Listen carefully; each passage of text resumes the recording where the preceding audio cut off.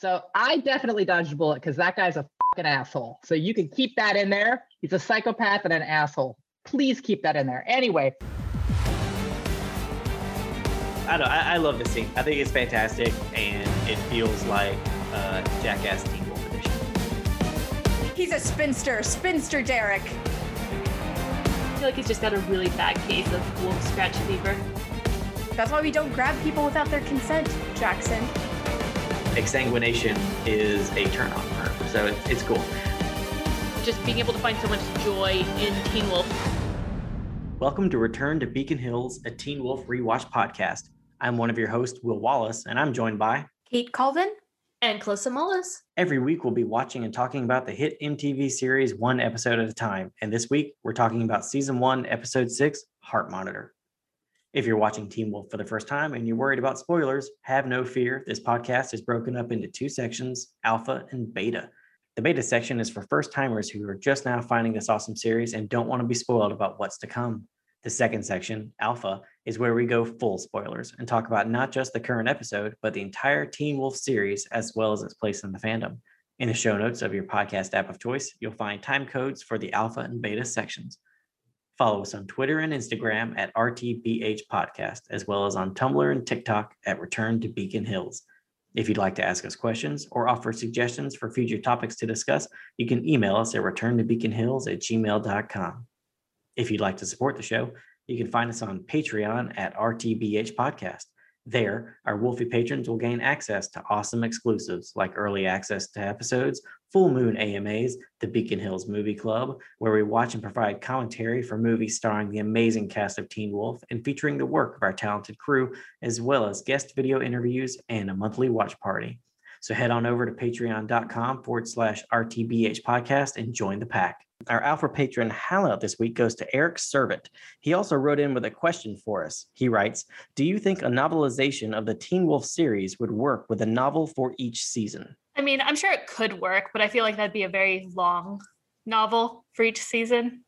True. I feel like we'd lose a lot of the detail that we get on the show. And personally for me, I like whenever we get novelizations to get stuff that can't actually be done on screen. So I really prefer, instead of having like a novelization just of what's already like of a movie or a TV show, I like what happened with On Fire, where we got all sorts of backstory for Derek, like expanding on Kate and Derek's relationship and the backstory there. Nice. I thought that was really compelling.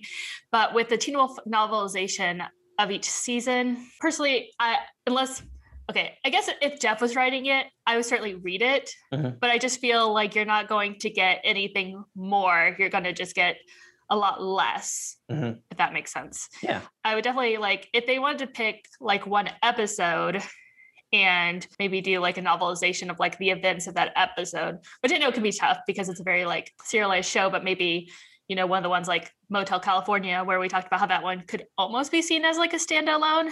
Yeah. And like, you know, we get a lot more detail on that. I would be really into like a novelization for Motel California as an episode. Nice. What do you think, Kate? I think that I agree to some extent, Clissa, that just trying to do a one-to-one correlation of translating a season of the show into a novelization might not yield that great of results. But I think it could be really interesting to pick a side character who maybe doesn't get as much screen time that season. And Greenberg? No. It's just like 300 pages of blank. It's written in invisible ink. Oh, nice. Yes. But what I was thinking of specifically was Lydia in season 2. I mean, she isn't so much a side character. She is more of a lead, but she's also in some ways ancillary to the main plot for the first half of the season, in that things happen to her and she doesn't really have the opportunity to fight back, you know, because it's so much of it she's experiencing in her head. Yeah. So it doesn't have as much agency in season 2 as the other characters do, or even as she does later on in the show. So I think it would be really interesting to do a novelization of season 2 that's entirely from Lydia's perspective. And one of the things that you can do in a novel that you can't do in TV is more interior stuff. Yeah. You know, in the show, everything has to be external. It has to be physical and visual, but a novel doesn't so much. It can be more introspective. And I think it would have been really interesting to see how Lydia thinks and how she was interpreting those events. And then, the novel would culminate in her coming to understand what has really been going on all this time. And we would get more insight into how she feels, knowing that the other characters spent so much time withholding information from her. That's cool. I like that. I think that would be a lot of fun. For me, I'd like to see novels exploring different time periods in the Teen Wolf universe. I'm a sucker for historical fiction, so adding monsters to that would just be a slam dunk for me. I'm a huge fan of an episode later in season 5 called The Maid of Gévaudan. It's a fantastic episode, and it takes place in the 18th century. And I would be down for more stuff like that. So seeing different aspects of the Teen Wolf universe in different time periods. This week, we are talking about Heart Monitor, which was written by Daniel Sinclair and directed by Toby Wilkins. Frustrated with Derek's uneven attempts to teach Scott to defend himself and control the shift, Stiles resolves to teach Scott himself, even though he's still angry that Scott failed to protect Sheriff Stilinski from injury in the school parking lot after the parent-teacher conferences. Stiles uses a heart monitor to track Scott's pulse and figure out what brings on the shift and what helps him feel in control. Meanwhile, Lydia continues to struggle with the trauma of seeing a monster she can't explain. Jackson suffers strange symptoms, seemingly caused by the scratches on his neck. Derek goes to surprising sources to try to learn more about the Alpha, and Allison discovers that her family has a personal connection to a wolf-like beast that killed hundreds of people in 18th century France. Our favorite quote for this episode is a Hall of Fame Teen Wolf quote. It's from Stiles Stilinski, who says, "Don't be such a sour wolf." I love that line.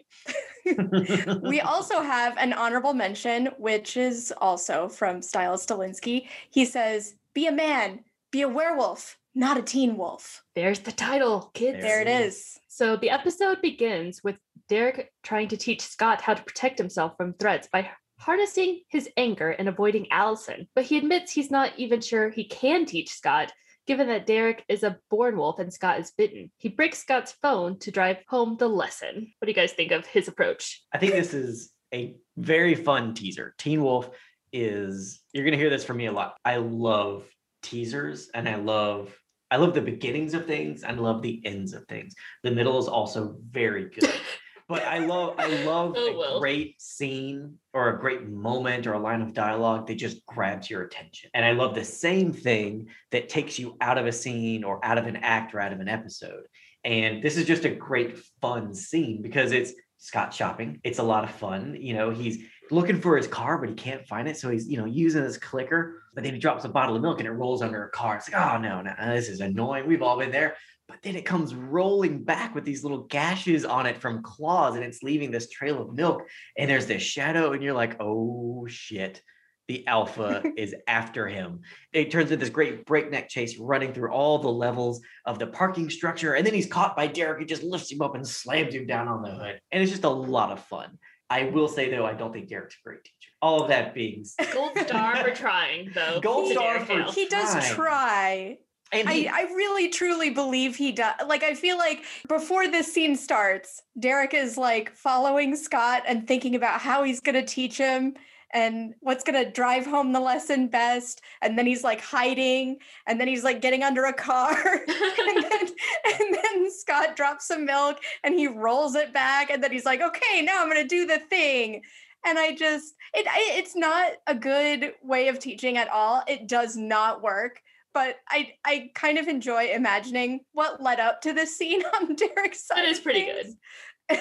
I feel like this scene does show the Hale family penchant for over dramatizing everything, where the milk bottle rolling back, bleeding milk is just like, was that really necessary? It was not. Was it awesome? Yes, it was. I feel like this scene, though, is a total betrayal because this scene shows that the iconic "my mom does all the grocery shopping" is a total lie. He's clearly doing the shopping here, though I guess maybe he just started shopping so that he would know what kind of juice they're getting. Who knows? I like to think he just started. Like, he went home the day, or when he went home the night after Jackson was like, "Where are you getting your juice?" He was like, "Mom, where do we get our juice?" And she's like, "You're 17 or 16. I've failed you." It's just like, Here are the keys. Here's the list. Here's some cash. Good luck. Do you think that she doesn't let him do that tour anymore when he comes home without the milk? Why did you That come was home with like the at milk? the top of the list, Scott. Milk, Derek's like, bread. Melissa, That's all we need. Melissa, you have to put it lower on the list because he's not reading until he gets halfway. Right, through. exactly. Just put, what ipsum, is that the word?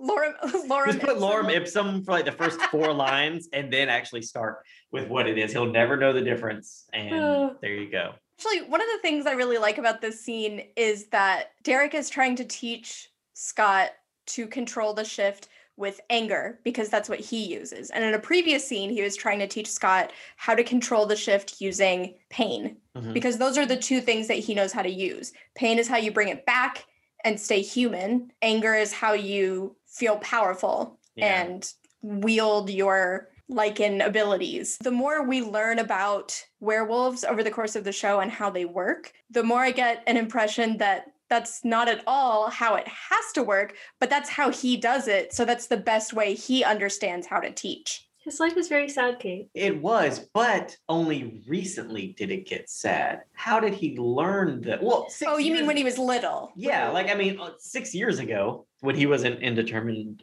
age. 16. 16. What happened for the first 16 years? I mean, what do you think was used to teach him to control the shift or to bring it back or whatever? I'm sure it wasn't Happy anger and memories. pain. It was something good. I think family. Nice. But he also might be thinking that actually, I did wonder if what he used was his connection to his alpha, Mhm. because he would know that Scott doesn't have that. Yeah, Right? That wouldn't that's be an fair. option. So if it was Yeah. like when he was younger, it was like, well, I have an alpha, right? I have a pack. They guide me, they teach me, they help me feel in control, they help me connect to my wolf side and to my human side, particularly being that he was in a pack that had both Lycan and human members. Mhm. That Mhm. would make perfect sense. But he knows that Scott doesn't have a pack or an alpha. So he would need to default to the tools that he's been using in the 6 years since he's had those things. That's Yeah. my theory. That makes sense. I feel like, Derek is warning Scott to stay away from Allison, but he knows Scott's not going to listen to him. I feel like he should have just left a note in Chris Argent's mailbox saying your daughter's hooking up with someone, just a anonymous note. Iago style, right? Yes. Except Exactly. Yeah, except it's about werewolf racism. It's metaphorical racism, literal racism. It's yep, your daughter's banging a werewolf. And also for a very simple and clear motive instead of the sort of motive that would be nebulous and inspire English papers for centuries to come. Hundreds of years. But that's he should have just pulled an Iago. Just to show how much Scott doesn't listen to Derek, directly after promising him that he'll stay away from Allison, it immediately cuts to him getting busy with Allison. Getting Finds busy. himself hiding in Allison's closet when their hookup session is interrupted by Kate. That's awkward. It is very unfortunate. awkward. Oh, and I like your comment here that the bra action from Allison was very smooth. It was. Thank you, Calissa. I was It was impressed. I wasn't very gonna well done. crib your comment. there. Very well We'll done. do it for you. No. It was very impressive. She's got game. So Allison pretends to be working on her history assignment, which is to write a report that has relevance to her own family history. Kate tells Allison to look up La Bête du Gévaudan, a French legend about a man-eating wolf-like animal that terrorized a provincial community before finally being stopped. Can you tell that Kate was a double major in French and English? So this is actually a real story. is it? This was something real that legend. happened in it's not even just a legend. It's a real incident. Right, and a real incident. That's a good way to put it. The speculation as to what the animal actually was and whether it was really just a wolf or some sort of hybrid, that's the part that's subject to legend and speculation. But there was a real historical event that this is referencing that happened in the 1760s in South Central France in the Lozère and Haute-Loire type region. And supposedly there had been in the vicinity of 600 attacks, including 500 deaths, 49 injuries, and nearly 100 victims that were partially eaten. I can only assume Will knows about this because there's a theory that it might have been Bigfoot. Is there? I didn't know that. No, I'm just joking. I'm Oh. fucking with you, Will. He was Way so way to get my excited. hopes up. I 'Cause know. I was Eyes totally lit thinking up. like somehow a Bigfoot Truly. came down from the Alps and into France and started like messing people up. Oh, and I Man. love how he adds the bit about the Alps because he immediately comes up with a headcanon for how this would make sense between those two very separate mythologies. Scott encounters the Alpha, who draws a spiral symbol on a car window, resembling the wolfsbane spiral that Derek buried Laura under and the rooftop spiral from the video store. Derek asks Scott if he got anything off the Alpha, and Scott says that he could feel the Alpha's anger, but it wasn't directed at Scott himself. Derek has a strong response to Scott describing the spiral, but when Scott asks what the symbol means, Derek says, "You don't want to know," in true Derek Hale fashion.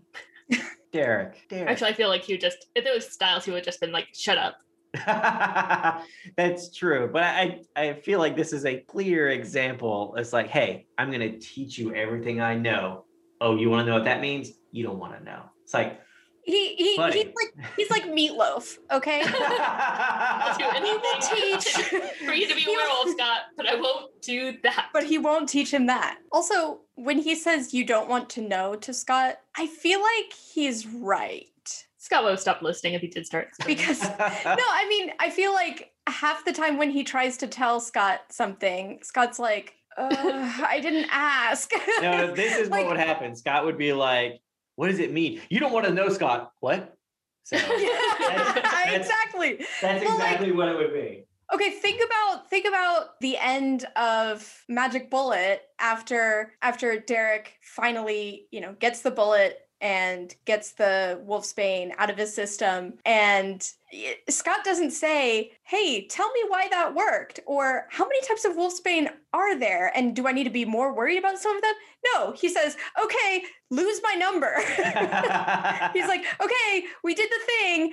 Now leave me alone," Right. is actually how he phrases it. And then I think after the events of the tell, he's a little more like, oof, maybe I do need to know some stuff. Yeah. But really only the things that can help him control the shift and resist the Alpha. Yeah. And everything else, he's just like, ugh, Derek, ugh, I know, blah, blah, blah. You said the thing, like pets or whatever, but I'm focused on chemistry that I'm failing. And really not that hard though. Yeah. So I don't know. It just, The only chemistry he's into is between him and Allison. that's right. I really like this scene with Scott and the Alpha, and I just love the bit where Scott's in the car and I'm like the heat of his body heats up the car so much that the window's fogged but you just see the shadow of the Alpha out through the fog and then it like making the spiral. And I love just the simplicity of not actually seeing the monster, but it's there. It's just a nebulous shape, but we already have enough context to be like danger, danger, danger. But then I also love that yes, high voltage. But then I also love that it draws a spiral because I feel like it just shows intelligence. Like this isn't Right. This isn't just a shark swimming around that just eats, or something like that. Like this is Those are like great too. Those are great too, but it just denotes intelligence because animals don't make art or have symbols. Up until this point, we've kind of dealt with like this impossibly strong monster, and now it's impossibly strong but also smart, and it's just shit. Yeah, it's if anything scarier. It's So one much thing to scarier. know that there's, a mindless beast rampaging. It's another thing to know that the beast is not mindless and that when it kills, it's not because it lost control, it's because it's entirely in control. Which is also, it's the same thing that makes, one of the many things that make Kate scary, which is that you can understand and sympathize with people like Scott who lose control when feeling the influence of the Alpha or the full moon, these external forces that he doesn't know how to handle. But when she hurts someone, it is entirely planned and calculated. And this is, like you said, an indication that the same can be said of the Alpha. This is not random violence. It's Yeah. targeted. This scene ends with another great bed transition, like in the pilot where Scott falls into bed and everything's nice and he rolls over into wet leaves and he's now outside. in this scene, we actually go from his bed into school, and it's fantastic because he just steps forward out of the bed and he's now in school. And it's just a wonderful transition. And transitions are always fun. And the show definitely has, I think, a couple of fun transitions here in this first season. Yeah, they definitely know how to keep it interesting. Visually. Yes. Yeah. Yes. At school, Scott finds that Stiles is still angry at him for not protecting his dad, the sheriff, from getting hurt in the school parking lot. And This doesn't make sense to me. I don't get it. Yeah. Teen Wolf sometimes has an issue with characters blaming each other for things that make no sense at all. I spent this whole episode being like,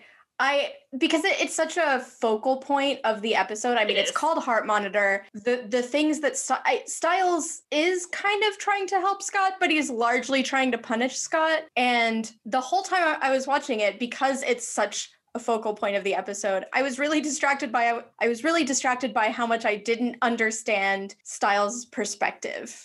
Like, I understand, he only has the one parent left, and I completely understand, even if he was being irrational about it. But I feel like there'd have to be some degree of Scott pushes Allison out of the way so a car doesn't hit her. But it wasn't like he chose Allison over the sheriff to save. They're not really in the same area, it looks like. Right, so right. I feel like there should have been something that Scott chose not to do to help Sheriff for Stiles to be angry. Exactly. Yeah. It needed to be like Stiles yelling, help him, and Scott hesitating for whatever reason, because he wanted to run over and help Allison, or because he was scared that his secret could get out, or whatever it is. It needed to be a decision. Yeah. It's not a decision. Stiles isn't even present, so I don't even know, is it just secondhand information he's getting, knowing his dad got tapped by a car and he figured Scott should have been there? I mean, I just don't understand at all. And it happened so suddenly, and it was just because people were freaking out and being panicky and driving like it's LA when a few raindrops fall. There's not anything at all in that scene to indicate that Scott could have done anything to help. I know that in the previous episode, Stiles kept trying to contact Scott and tell him that he needed to get back into the main part of the city from the preserve and try to work through what's going on with Jackson and Lydia. But this wasn't even about that. It's about something that Scott was present for, just not in time because it happened so quickly. And honestly, it was a tap. I agree with you completely. It should have been, he made a decision, some kind of decision, either a decision to save Allison in place of Stilinski, or a decision not to save Stilinski because he would have had to leap over a car or something, and that would have given away. Or if Scott not answering his phone somehow led to the events, because he did just ignore him all day just to have fun with Allison. Absolutely. So if something resulted from it there, I again completely believe that. I don't believe it even has to be fully rational. I feel like logically Scott couldn't shift in front of all those people, but if it's something that he thought would have saved his dad, I'd understand that. But nothing about that situation made any sense whatsoever. And it is something, that continues. Not a lot, but there are a few instances here and there on Teen Wolf where characters blame each other for things that I just don't understand, and I find it a little frustrating. Yeah. But a lot of shows suffer from problems like that and strong communication issues between characters. Yeah. I mean, I understand the need to have tension between characters, and you want that. Even people who are working together, people need to at least have if there's a problem, they each want to approach it in a different way, so I'm not saying people have to be at each other's throats or anything like that, but it's hey, we have to go stop this thing. We should do it this way. No, we should do it this way. That's enough. That's all you need. And there was just really none of that in this episode. It was just Stiles mad at Scott for something Scott had nothing to do with, but they get over it. Stiles decides that he's going to help Scott find a way to control the shift, and he steals the heart monitor from Coach, which I don't know. I just temporarily misappropriated. I'm sorry, temporarily misappropriated the heart monitor from Coach, but it leads to a wonderful scene, which is Jackass Teen Wolf Edition. Allison reads a book about the Beast of Gévaudan and learns that the person who finally killed the beast was named Argent. She shows an illustration to Lydia, which reminds her of the terrifying creature she saw at the video store. But she plays it off, telling Allison that it just looks like a big wolf. You do a great Lydia impersonation, Kate. Very breathy. Thank you. Very Holland Roden breathy. I love her face in this scene and in every scene. It's a good face. I feel like I could just write a novel about her facial expressions. They can sell that at the same bookstore where I will sell my Derek Hale an expression of eyebrows. Oh yeah, a guide to Derek Hale's eyebrows. This is a great moment with Lydia just because she's trying so hard to push down that PTSD and to just put this veneer over herself that will protect her from everything she witnessed. But just that moment where Allison shows her the book and it's just this wonderful illustration of the Beast of Gévaudan kind of coming through the fog with these glowing red eyes and do that slow push in on Lydia's face as she's singing. It's very evocative. It's very good. It's and great. It just really cuts to the quick of how much she's actually struggling, but then is able to snap out of it and just shrug it off like it's nothing, but it's clearly something. I feel like the reason it's so hard for Lydia is because she can't explain it, because she can't understand it. And as much as she puts forth a lot of effort to conceal her intelligence, she's used to understanding almost everything. Mm-hmm. She doesn't show people that she does. She'll say, oh, I read about it somewhere, or is that what it means? You know, but because for some reason her voice gets high pitched when she's like faking a lack of intelligence. It's the Valley Girl kind of thing coming out. It is, yeah. Nice. Like, is it? Just gets higher the more she's like faking it. Eventually she'll just try so hard to sound dumb that only the werewolves will hear her speak. But I feel like that's what it stems from, that someone like Lydia, as much as she hides it, is used to understanding almost everything. From rocket science to archaic Latin, she is used to understanding things. Right. And this is just one thing that she doesn't have the context to understand. And that's really destabilizing for her. Yeah. I like what you just said of Lydia always understands something. Like there's not much she doesn't understand. And I kind of wish now that this scene had been in the library set that would not exist for 4 more seasons. But because I like the idea that they're in the library and she's kind of going down the aisles, pulling out books and like looking for something. She's looking for what she saw. She's like, it can't be impossible. You know, this has to have been, this is real. I saw it with my own eyes. This wasn't a thing. There's a broken window and a dead person.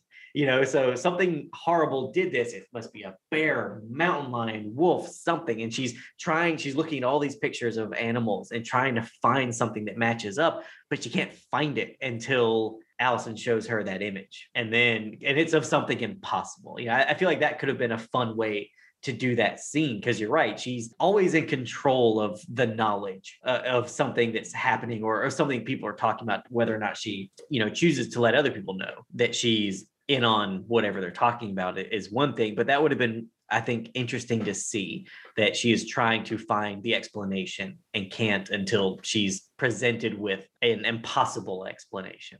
That could have been fun. Yeah, the beast is like pornography. It's hard to pin down, but you know it when you see it. Exactly. I really love the episodes following the tell, and we get the progression of how Lydia and Jackson each deal with the trauma of what they saw. And this isn't a criticism, because I completely understand why they don't communicate to each other about this, because how would you say, Jackson didn't see it, but he knows what was in there. And Lydia saw, how do you communicate when you don't know the other person saw it? Mm-hmm. What you experienced? But, Jackson's terrified, but then he also, starts to understand what's going on in Beacon Hills. And he wants that. He wants that power that he saw there. And Lydia is just terrified. Yeah. Stiles decides that he would be a better Yoda to Scott than Derek, and resolves to help Scott learn to control himself, even though he's still angry at Scott. I feel like he's only even really convinced here because he thinks of himself as Yoda, and he's really into that. Yeah. His approach involves monitoring Scott's heart rate with Coach Finstock's heart monitor, which he has temporarily misappropriated. His first lesson is to pelt Scott with lacrosse balls and have Scott try to control his heart rate as he becomes increasingly angry. And Jackson watches creepily from the background, already learning from Derek Hale. I love this scene. I feel like it's like the closest to like slapstick humor the show gets in this season, I think. Because we have Styles does slapstick humor That's all the all time. Styles. I don't know. I love this scene. I think it's fantastic, and it feels like Jackass Teen Wolf edition. And it's really funny just seeing Styles kind of beat the crap out of Scott with lacrosse balls. Because I don't think a lot of people know this when you watch lacrosse, but those balls are hard. Like they're not like soft, like they are very hard. That's why they wear the armor, because if you get hit with it, it's going to leave a bruise. And I was very surprised the first time I held one when I was working on Teen Wolf. I think it was Joe or someone tossed one to me and I caught it. And I'm like, is this a pool ball? Is that what we are doing? It's not that hard, but it is. It's a rubber. It's a hard rubber. It's a very hard rubber, but it's just like, my God. Because it needs to be hard and have enough mass and heavy enough that it can move. But still, it's like, I don't want to get hit by one of these things. This is awful. I'm having the hardest time not making off-color comments throughout this description. Thank you for your restraint. I still have one of the Teen Wolf lacrosse balls. One of the extras from lacrosse scene gave it to me. Nice. I'm not sure why, nice. but I was not going to turn that down. So No, never do something I stood like out that. in the cold for 2 days to get that ball. Absolutely. Absolutely. So this scene is a lot of fun, but also I love just the giddiness Jackson has at watching Styles and Scott kind of beat up on each other, or well, Styles beat up on Scott. I love that Jackson's just like, what the hell are they doing? But he's just laughing at it the whole time because he's just watching this person he doesn't like get beat up by somebody else, and he's clearly allowing it to happen. Like it's not a fight or anything. It's like this is happening on purpose. So I think it's great. It's totally within the scope of things that teenage boys do. That is true. So he's just kind of like, I don't know exactly why this is happening, but I like it. Yeah. I think it's the first time we see like real joy from Jackson on the show, like sincere joy. Yeah, I think you're right. His sincere joy is just schadenfreude. It's just all schadenfreude. It's so funny because it is something that I feel like teen boys would just do. And after like hearing Barbara's stories, it sounds like something they might just do between scenes as well. That's how they wrote this scene where Jeff just saw them doing this one day and he was like, that's going in the show. Okay. Scott finds that he does actually feel stronger and more in control when he focuses on his anger. He concludes that he has to stop seeing Allison because she makes him weak. Ugh. Gross. What? Why is that his conclusion? It's such a weird way to express the idea that being around her sometimes makes it harder for him to control the shift. It's not even something, because he says something about like, Derek was right, but Derek didn't say that Allison makes him weak. Yeah. I mean, he just said she was a distraction. Yeah. Right. Which like is a very different thing. Because he also said school is a distraction. He's basically like anything that is not specific to your wolflyhood is a distraction. Algebra makes me weak. Like, gotta get that up. That's the thing. So I just think it's weird that is what he took from it. But I could see Scott the next time Derek is trying to teach him something. He's like, I broke up with Allison. Okay. He's like, I didn't say break up with her. I just said don't be around her as often. My God. No, Derek would be delighted. If he would. Allison. He'd be like, about time. This causes Scott to worry that he'll end up alone like Derek. Which Derek is like 24 or something. It's not like he's an old man who's had to live his entire life alone. Right. He's the hottest. He's like one of the. I wanted to say like the hottest guy in town. I was like, everyone's super hot in Beacon Everyone's Hills. so hot. He should come to the Midwest. He could do super well out here. Just he's like 22. 22. Like I guess when you're 16 years though, you're like, oh my God, he's not married by 22. He's gonna end up alone. Oh my God, this isn't the. He's a spinster. Century, okay? Spinster Derek. He's just gonna wander the moors alone. Yes. In some like frock coat or something, and he's just like being all British and alone. I would watch the out of whatever weird ass miniseries you're describing on BBC America. Yes, please. It's Teen Wolf Jane Austen edition, or like maybe a Bronte sisters there edition. Oh, totally. Well, little gothic energy in there. Yeah. That'd be good. Scott notices the smell of something rotting or dying, which might be the scratch on the back of Jackson's neck from where Derek's claws got him. That's why we don't grab people without their consent, Jackson. I feel like he's just got a really bad case of wolf scratch fever. Oh, Nice. That's a good one. Well done. that's Well good. done. He can cover that up with just more Axe body spray. That's fine. Whatever it is that's trying to claw its way out of his neck, he will kill it by drowning it in Axe body spray. Jackson catches Allison reading alone in the hallway and sits down with her to apologize for being awful to her and Scott, apparently overriding the universal sign from women of, please don't talk to me. I'm reading this book. He explains that when you get used to being the best on the team, having everyone chant your name, then if someone comes along and becomes the best, it feels like something's been stolen from you. You feel like you'd do anything to get it back. But even though he's made a lot of mistakes, he says he's not bad. He's just drawn that way. This conversation is nothing but red flags from Jackson there to Allison. But she picks up on these red flags in this scene. I just feel like the red flags from other people, namely her aunt, she just go right over her head, or she just laughs it off. She's like, oh my God, that's just my awesome aunt. But like when Jackson does it, she's picking up on them all the time. And I'm like, good for you. You are learning here. I just really hope you use this new knowledge in a family way.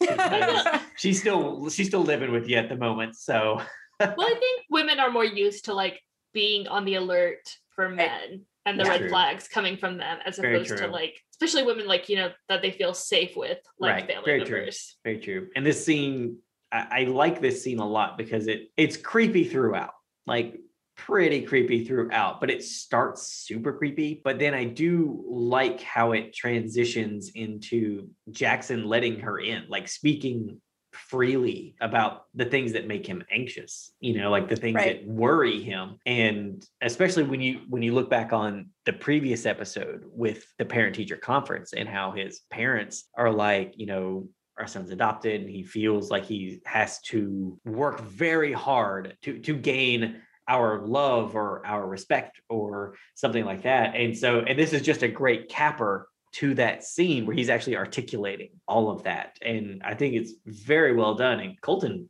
just like blows this scene right out of the water. Like he's very, very good. Like he straddles this line of, he's being very creepy because something's going on in his mind and his body from those scratches. So he's not, I guess, exactly himself, but close enough. But Right. We do know that this is actually a neurosis for him. Right. Yes. And, so it's wonderful that he actually talks about it, that whatever's happening to him that makes him incredibly pale. Like he looks like he has lost all the blood in his body in this scene. But Calissa lives for that shit. I know she I was does. so into it. I know she does. Exsanguination is a turn on for her. So it's cool. But then he like whatever's going on with him, he just says it. Like he says the quiet part out loud. And it's wonderful. It's just a great scene.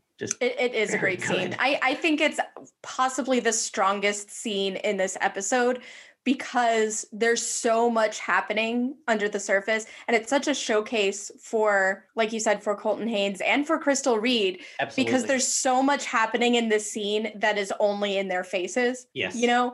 Where Allison is picking up on these red flags, but also I think part of her does recognize that this very personal confession that he's making feels unusually sincere. There's this moment of startling genuineness Mhm. from him that she does pick up on, but she also hasn't lost sight of the fact that there's an additional layer of manipulation or misdirection that she doesn't have the context to understand. Right. So it's such an interesting interplay between them of like, I don't trust you, but also this one part of what you're talking about feels sincere, but I don't know if I'm going to reciprocate with anything very personal because I still don't know what's going on with you. There's a lot happening in this scene in just like not a very even long conversation. It's great. Jackson actually really kind of reminds me of Kate in the scene because what he's saying is kind of alarming, not to the full extent that she is,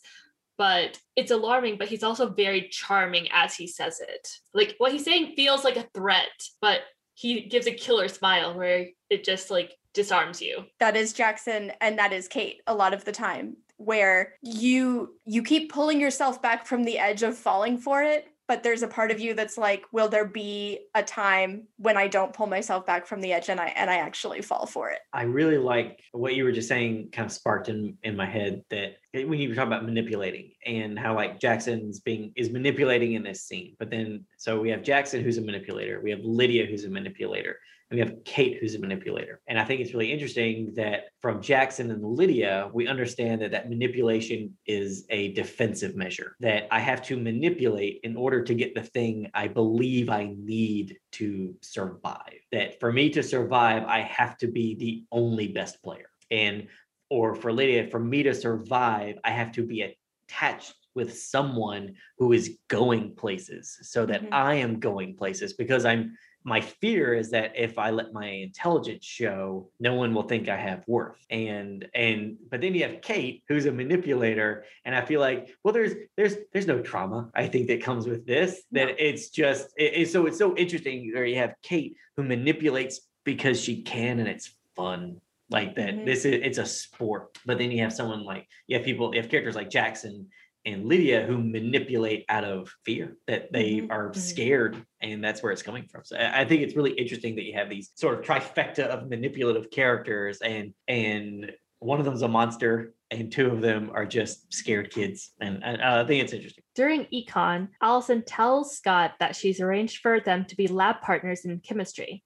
Scott worries that he'll bring her grade down. Coach Finstock, who teaches econ, discovers that Scott hasn't done the reading for today's class and berates him in front of everyone. Scott's heart rate races almost to the point of shifting until Allison takes his hand and helps him calm down. I love this scene. And it came so close after another scene that I just said I think might be the best scene in the episode. And I still think that, but this scene is, that scene is complicated and complex.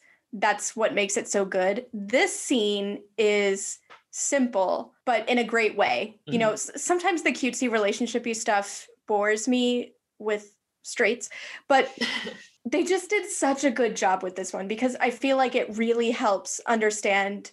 It really helps for me in the audience to understand why Scott feels the way he does about Allison. Consequences be damned. Yeah. It's a really simple, sweet moment, and it's filmed perfectly and acted perfectly. It's a delight. During the tell, we got a lot of, obviously very cute moments with them, but I feel like we got more out of them as characters in this scene than we did for all of their little romp in the woods in the previous episode. Well, and I think a big part of that is because it's coming from a storytelling place, because there is conflict in this scene. It's not between them, but there is conflict. And so, those scenes in the tell, they feel a little bit empty because we don't have tension. And the other scenes with other characters in that episode, with Lydia, with Jackson and Stiles, there's tension there. And so it feels sort of strange and out of place to have multiple scenes with Scott and Allison that don't have any tension in them. But as this scene shows, having tension doesn't necessarily mean that the relationship has to be troubled or problematic. Sometimes the tension comes from an outside conflict, and it shows how a loving relationship can help to mend that and guard against it. So because we have Coach Finstock being a real piece of shit, real bad, just really being a piece of shit, you can't berate children like that. That's not to their faces and in front of everyone, talking about their grades and their intelligence. It's awful. But then you have this wonderful moment of how something as simple as a touch of the hand can bring Scott back from the brink of possibly destroying his life. I mean, if he were to shift in the middle of that classroom, it could destroy his life. Yeah. That's what Derek's been trying to teach him this whole time, right? Yeah. But Allison is able to bring him back from that without even knowing that that's necessarily what she's doing. It's another great scene right after a fantastic scene that we just had with Allison and Jackson. It's a very good scene, and I like how it leads into the next scene where, because we've already had the previous scene where Scott is like, Allison makes me weak. And then in the very next bit, it's like, nope, we were wrong. She actually makes you strong. That it's her that is allowing you to find that control and to pull you back from the brink. And I think it's a lot of fun that they end up needing the thing they thought was a detriment. Yeah, whenever I originally watched the episode, I was so angry whenever he first says that she makes him weak. So I really loved that in the same episode we turned around, because I might have just rage quit. That Allison makes him weak. No, I'm glad that didn't like kind of overtake the rest of the episode, where he's just trying to stay away from her and this and that and pushing her away. Because I feel like, yes, they would have brought it back around eventually, but I feel like it could have easily gone too far with that, with this misinterpretation of what you believe what the characters believe is happening. But I'm glad it's just like, nope, we had one scene to sit with that, and then we fixed it immediately. When Derek is warning Scott against being with Allison, it's not an arbitrary warning. I mean, that is coming from experience. Yeah. And so I feel like this is kind of just showing the other possible outcome, right? That it's love is kind of Schrodinger's box. Yeah. You know, and sometimes it can be something really lovely and sweet and meaningful. And sometimes it burns your house down with your family trapped inside. Rough. Yeah. It's rough. There was like a old Teen Wolf gift set that used to go around. I can't remember the exact phrasing. Oh, I remember the exact phrasing. I literally already know what gift set you're talking about. Okay. Go ahead, tell us. Elaborate. Love is like a flame, but whether it's going to warm your heart or burn down your house, you can never tell. Oh, right? Ooh. Yes, it broke me every time I saw it. That's good. It's brutal. But great. As all writing should be. Brutal, but great. It's the risk and reward that we hear about a couple seasons from now, that's what it's like for everyone, right? Yeah. Werewolf or not, anytime you allow yourself to be vulnerable with someone, you're taking a risk.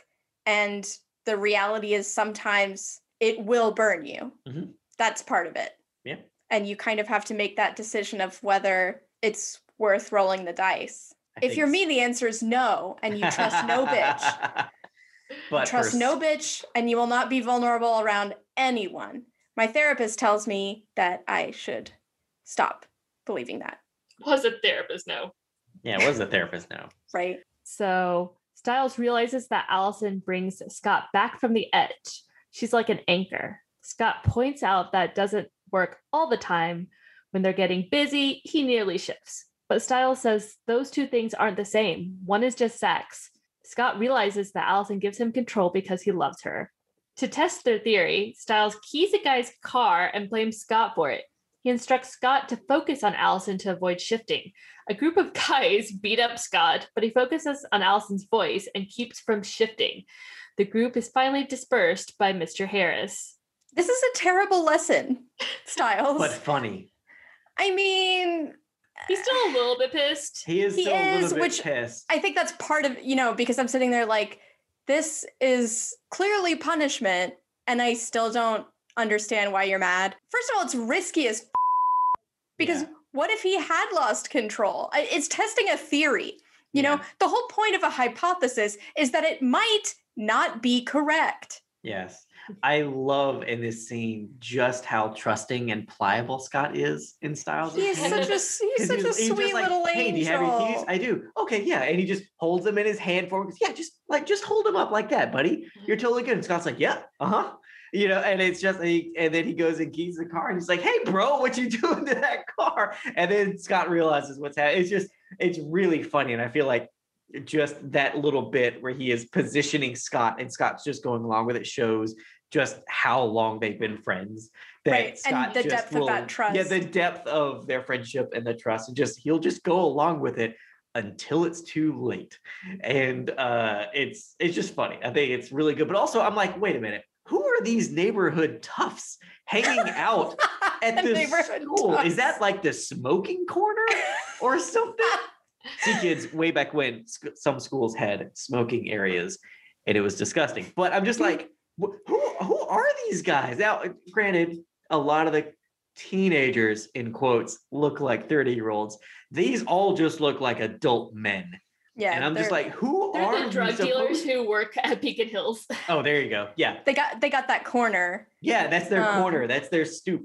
And That's why they don't get detention, is because they don't actually go there. there you go. There you go. Which, okay, bringing that up, we're gonna jump ahead a little bit to the next scene where it's just like Harris puts Scott and Styles in detention when they did nothing wrong. Like Scott's the victim of a crime, and Harris is like, "You're in trouble." You know, it's like, what And happened Styles, here? you were there. Exactly. And Styles, you were there and most likely an accomplice. You know, it's like, Harris- come on. Harris just really wanted to give them detention because he could tell they were fighting, and he wanted to give them an opportunity to hash it out. Like when you have two kids and you put them in timeout I or mean, make them that hug. makes more sense than the alternative. So It does. I kind of wanted in that scene for Scott or Styles, I guess, to be like, why are you putting us in detention? He's like, you keyed the car literally outside my window. Like, you know, where it's just like, so it's, you know, where it's like, and Scott's like, well, wait, what about me? And he's like, because I want to teach you a lesson about trusting people. And then, Yes. I don't know, Derek walks out from behind a tree and he's like, yeah, Scott. Oh man, that would have been great, but it's great. But no, I like what Cliff is saying here, that Harris understood they were going through some stuff, some drama, and he was like, I need to put these guys alone together in a room so they can hash it out. And they do, and it's great. I will say though, this test that Styles devises, it still takes place with Allison within hearing distance. And he had said in an earlier scene, you know, something like, we need to figure out how you can gain control when Allison isn't there. Right. You know, because he can't be around her all the time. But then this test that he devises, well, it's clearly just to punish Scott and doesn't do anything to help that other problem of what happens when she's not there, for him to reach out with his senses and come back to himself. I'm sure they'll work on that later. Step 2. Step 2. This doesn't really have to do with anything, but there's a lot of, like, you know, with Styles using the heart monitor, insert shots and close up of his hands. And you can always just tell when it's an insert shot with someone else, because Dylan O'Brien seems to like chew his nails down to the quick. So anytime, Ooh. yeah, like it's his actual Styles' actual hand. It's just the nails are super chewed down. So Derek goes to visit his catatonic uncle Peter at Beacon Memorial. He explains that someone killed Laura and that person's now an alpha, but one without a pack, which means he isn't as strong. He just needs help figuring out who it is. He asks Peter to give him a sign, if he can. A nurse interrupts the one-way conversation and makes Derek leave, and that's how he misses Peter's hand moving just slightly. A little twitch of the finger.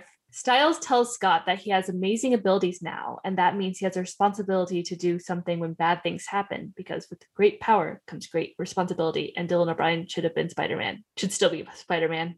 Derek grills Dean about an image of a deer with a spiral carved into it, which had been left on his windshield whenever he came out of the hospital visiting Peter. Dean says he was asked if he had ever seen anything like that, but Derek uses his werewolf senses to tell that Dean is lying and knocks him out.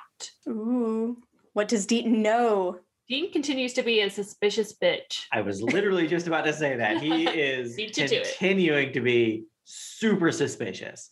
Like, I really hope he's not the alpha, because he is real bad at it. You know, the human part, he is bad at the human part. He's doing okay, I guess, with the monster part. But it's literally just like, anytime someone comes up to them and like, hey, Dean, you got a minute? He just immediately flop sweats, you know? And it's just like, are you okay? And it's like, I'm not suspicious. I mean, I'm fine. So, you know, it's just like, come on. But then Derek's like, I have suspicions about you. Face punch. That's how I deal with suspicions. I punch things in the face. That sounds right. It's very correct. That is Derek's MO. Scott catches Derek and gets him to stop hitting Deaton. Derek says that although an alpha can keep himself from healing while conscious, he can't while he's unconscious. So this test will prove whether Deaton is the alpha. He also finally explains what the spiral means. It's the werewolf symbol for a vendetta or revenge, meaning the alpha won't stop killing until he's satisfied. Scott tells Derek that he has a different, better plan to identify the alpha. Derek just has to meet him in the school parking lot. What do you think that deer did to slight the alpha in the past that he got revenge on that deer for? I mean, he must have done something really bad. He wasn't tasty enough. This deer vintage is terrible. But we were saying something about Scott's plan. Scott finally manages to give a real howl. Since wolves howl to signal their position to the pack, he hopes the sound will draw the alpha to the school. It's an okay plan. I wouldn't say it's a great plan, Scott. It's like fine. Right. I mean, just signaling his location doesn't mean that it brings the alpha to him. I feel like those are two separate things. Because he's like, oh, the alpha will hear me. And then he'll show up. Like, if I build it, he will come. But, like, will he? Is that based on anything? Alpha just has to probably already know where he's at most of the time. I mean, he was just stalking him in that car, leaving him that spiral. Right. He's already gone full stalker wolf. Like, why do you think this is going to change anything? What better things do you think he has to do besides murdering people than keeping tabs on you, Scott? Yeah, he has two defiling dead objectives. deer corpses? Yeah, so they come out of the school, and Styles is just like super proud best friend. He's just so thrilled for Scott that he got his first real howl out. And that's when he calls Derek a sour wolf, because Derek just says he's going to kill them both because he thinks it's a stupid ass plan.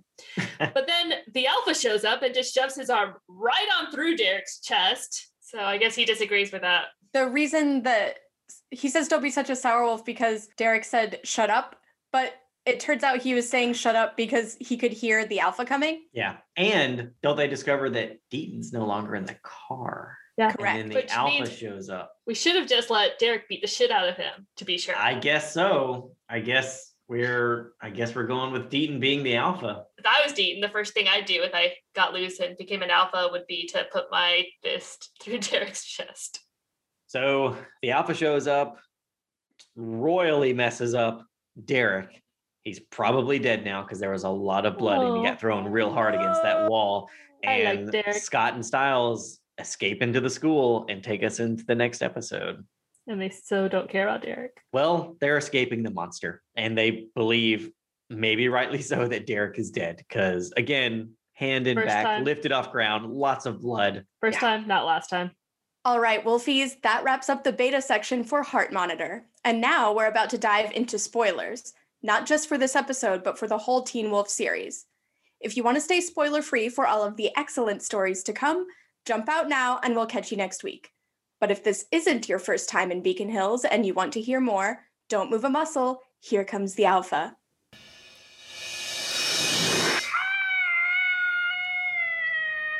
You've got to be kidding me. Be a man. Be a werewolf, not a teen wolf. Be a werewolf. All right, Wolfies, now we're going to jump over to our interview with Teen Wolf writer and editor Alyssa Clark. Let's have a listen. So I can't believe we're 10 years, coming up on 10 years for this Teen Wolf thing. Just a few months. Crazy. It's 10 years. And So weird. yeah, it feels just like yesterday that we were wrapping. It was late at night outside and Tyler was all like crusted up from Yes, that's from right. that was like his final shot was in it was in like the frozen concrete or whatever that was, and then we had those those shipping containers were all outside and everything. Yeah, it was. And then of course there was Savon and Rozzy with the last slate. Man, we had 400 different food trucks that night, it seems like. Yeah. So many food trucks. And it was good. It was a pretty good show that we got to work on. So it was a great show. What was it like editing for Teen Wolf? Well, that's a big question. No, I can't even remember what show I was on, but I was on something I thought I had to continue. And Blaine had come to me and said they just needed a music editor for the pilot. This was when it was the first pilot. So they needed someone to come in and do some music editing, and I'm very good at that, but I could not leave. I can't remember. I felt like I needed to stay where I was doing, and I was like, what the is a Teen Wolf? Like, I don't, like, I wasn't. So I actually told I said, Gabe is available. So Gabe went and did that. And then Gabe went with that editor to go work on movies with that editor. They did a bunch of Peter Berg movies together. Yeah. So I definitely dodged a bullet because that guy's a an asshole. So you can keep that in there. He's a psychopath and an asshole. Please keep that in there. Anyway, so they did that. So then when they reshot the pilot, that's when Blaine was like, hey, do you want to come back? Do you want to come on to Teen Wolf? And I was at the time, now I was on the very bad reality show All About Aubrey, and I just wanted out because I really liked editing reality television, but it was all turning towards the sort of like Real Housewives stuff. And I have friends that work on Real Housewives and they love it. It's just not my thing. I liked it more when it was a little more documentary reality. Like people would say, Bakey the Band was, and I'm like, it really was. It was much more freeform, wasn't very produced. And so I was like, yeah, Teen Wolf, whatever. That was a movie I didn't like that much in the 80s, but sure, let's go do that. And then I got there and it was great. So basically, I don't know, you probably talked to Jeff and stuff, but they had reshot the pilot, parts of it, because they just needed to add scenes and they needed to redo some stuff. So it was about integrating that into the other thing. And we changed some music out and we did some stuff. So that's kind of how I got started. That's how I got onto the show. Like I came in and then they had a different editor there was three of us, me and Ed and this other guy. And then it was kind of Ed and I for the rest of the season. They brought in someone else, but Ed and I did the majority of work. I think in the end, I touched or edited 7 of the episodes, and Ed did 5 or 6. And then it sort of evened out. And then the second season, I think Ed and I did about equal amounts. Because once again, they bring in maybe another editor, but a lot of them didn't. They couldn't handle the music is really what it really came down to. Until we brought Gabe back. Gabe came back and Kim came back, and we'd all been in Making the Band, and that did help. And Ed had been in indie movies where he had to do a lot of music editing himself. So that was kind of it. So I was all in. Like I was busy that first season. Let's just put it that way. Like we were slammed. I think one of the most nerve-wracking days I ever had was, so Jeff and Russell and everybody was in Atlanta, and we were in Santa Monica in this place. And Jeff, they had a scene, the bus scene. I think it's from 3. Is that episode 3 where the attack happens in the bus? Yeah. And they had wanted they needed that ahead of time to do for like a pre-thing for MTV. And the other editor this was before he went away. And so they brought me on to do that. I had not met Jeff or Russell in person yet. And they were on they had set up this editing software that didn't work very well, where they could be watching the edit in Atlanta, right? Now it's a lot easier. Now they have stuff that's really, it didn't work so well back then. And they were already frustrated with the scene because it hadn't been to their specifications, and they didn't know me from Adam. They had no idea who I was, right? They hadn't seen any of my work yet. And so I'm like, trying to like edit the scene, and they're like, okay, do it on the rhythm. But their rhythm and mine, like it was all out of sync because there was a lag, and I was like sweating bullets because I was like trying to impress them, and they're like, don't know me. And then about half hour into it, when I started showing them stuff, like they just like kind of started drifting away. Russell got bored, short attention span, like went away, did something else. And that's how I knew everything was fine, because they like kind of stopped paying attention to what I was doing. And that was like, I got like they trusted you to do it. Yeah, but it was probably that 45 minutes to an hour was probably like aged me 5 or 6 years. I mean, because like think about Russell. You guys who've met Russell and Jeff together, and just their energy, and Russell's really like, oh, and Jeff's like, calm down, it was just very. It was a lot. And I hadn't met either of them, as I said. And then the other thing that happened that season is that they brought me out to Atlanta to work with them because they weren't coming back. And that would have been great. Though now looking back, now that we're in isolation, this seems like nothing. But at the time, it was a lot. The night I showed up to Atlanta was the biggest snowstorm like Atlanta had in 100 years or something. And it basically shut the city down for 3 days completely, but it was like 5 days until the city came back. And that was insane at the time. I was in a not very nice hotel, Joe Janier. Instead of putting me like downtown, they wanted me close to set. Well, set shut down for the entire week, so that didn't matter. But it wasn't near anything. So like I trekked out. You couldn't drive anywhere. You couldn't go anywhere. I think the second day, Russell showed up, or third day. Russell showed up because his PA his driver had an SUV, and he was so hilarious. Russell brought me like 3 Starbucks so I could put them in my fridge so I wouldn't run out of Starbucks. Oh, the Thursday, Laura, the music supervisor, Laura Webb's father and family came and got me. Oh, wow. He used to be, Aw. he's actually in the show. Wayne Webb used to test snow tires. Like that was his job. So he was like a professional driver. But so he came and got me and they took me to Richard Blaze's hamburger milkshake place. That was like the best. It was Nice. so good. And then the next night I went to Kevin from Top Chef's restaurant because we were big Top Chef fans anyway. I do remember my meal. It was one of the best meals I've ever had. It might be because I was stuck inside, but it was a fantastic night. Excellent. Yeah.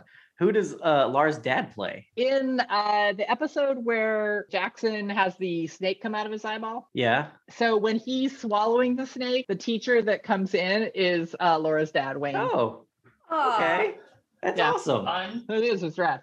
I don't know. I edited it because the snake coming out of the eyeball was one of my favorite sound designs I've ever done. Nice. It looked. I Thanks, love Chris. that bit. It's so cool. It looks so good. It was like, it's like there's this extra sound right as the snake gets about here that I put in, and it sells it's so gross. I love it. Yeah. It is. I love the sound design on the show is so much fun to do. So much fun. Nice. Well, I think Teen Wolf definitely had plenty of opportunities for interesting and gross sound effects Yes. over Yeah. all 100 episodes. Are we gonna talk about when Angela and I introduced you guys to Will? Yes. Yes. We should definitely talk We about that. should. We did mention it in our intro episode. Okay. Here, All right. have you met Will? I was telling that to my mom earlier. I was like, "Oh, Mom, we're interviewing the woman who actually introduced me and Calissa, or me, Kate, and Calissa." And she was like, "Well, how'd that go?" And I was like, "Oh, well, Kate and Calissa were talking to her, and she pawned them off onto me." Little did she Pawned- know. Didn't pawn you off. Pawn is such an ugly word. It is. You- It is. You guys weren't the pawning type. There were other people who maybe were fans who I would like to pawn off. But though I'm still friends, like you know, like with some, you know, the ladies from Not Another Teen Wolf podcast. Yeah, Karen. I speak with them, not all of them, but I speak with Brooke and Natalie a lot. Natalie and her partner Leo, they come and stay at my house when there's not a pandemic. Aw, They were at my house when we found my neighbor's dead body. Different story. my God. Still sounds like one worth telling, though. Yeah, so Go just leave it at on. that. No, we'll just leave it at that. I think it's good. She's, just like she's a It's a huge nice true tease. crime fan, so she was like, "What?" Really perked up. Yeah. this wasn't crime. This was just a heart attack, and he was. Oh, Oh, that's sad. I'm sorry to hear that. No, he's a racist jerk. But whatever. Well, Don't- never mind. Wow. Never His mind. dog Take was very that. cute, and his dog is fine. Oh, Got the Oh, that's dog. good. Dog is good. Dog's That's well good taken to know. care of. Dog got everything's good. That's good. That's good. Well, but yeah, we do have to thank you for introducing us to Will because he is our best friend. Yeah. yep. There you Still, go. See, still look at best that. friends. Still going strong. Yay. Yeah. What was Teen Wolf like compared to other shows you've worked on? Teen Wolf was the first scripted thing I had edited in TV. I'd done some assistant editing in some horror movies when I first moved to LA. Some fine films like Mimic 2 and Children of the Corn 7. Like, don't get Yes. don't get jealous. All Do not get classics. jealous. I'm all about those also- horror sequels. Yeah. Also Hellraiser 5, which was pretty good actually in comparison. But anyway, so I worked in reality television before I came to Teen Wolf. So it was completely different for me, except like I mentioned before, because I'd worked on Making the Band for so long, you did not survive on Making the Band until you became basically an expert music editor, because we would edit things from going from like Danity Kane writing a song and like singing it to themselves or like doing a little duet or something, to going them recording it, to being live on stage. And you had to become fluid. And not only that, but just whatever music we put into the episode, like it was intimidating as when I got there. And you just like, you swam or you drowned. And luckily, I guess I swam. So when I got to Teen Wolf, that skill level that I had cultivated on Making the Band. For some things that were easier than reality television, having a script was lovely. Like, I think reality television has more of a script nowadays, but they didn't back in those days. We would just watch a ton of footage and try to come up with stories. That was true like on Top Model and even on Making the Band. I worked on a lot of other shows too, but those were the two big ones. And Wipeout didn't have a lot of stories. Good jokes though. But and Jill, it's funny when Jill came to work on Teen Wolf. I had been editing her on Wipeout, which I was like, that's hilarious. So I was always a fan. So so the music was really the thing. And speaking of the music of the show, so Dino and Laura.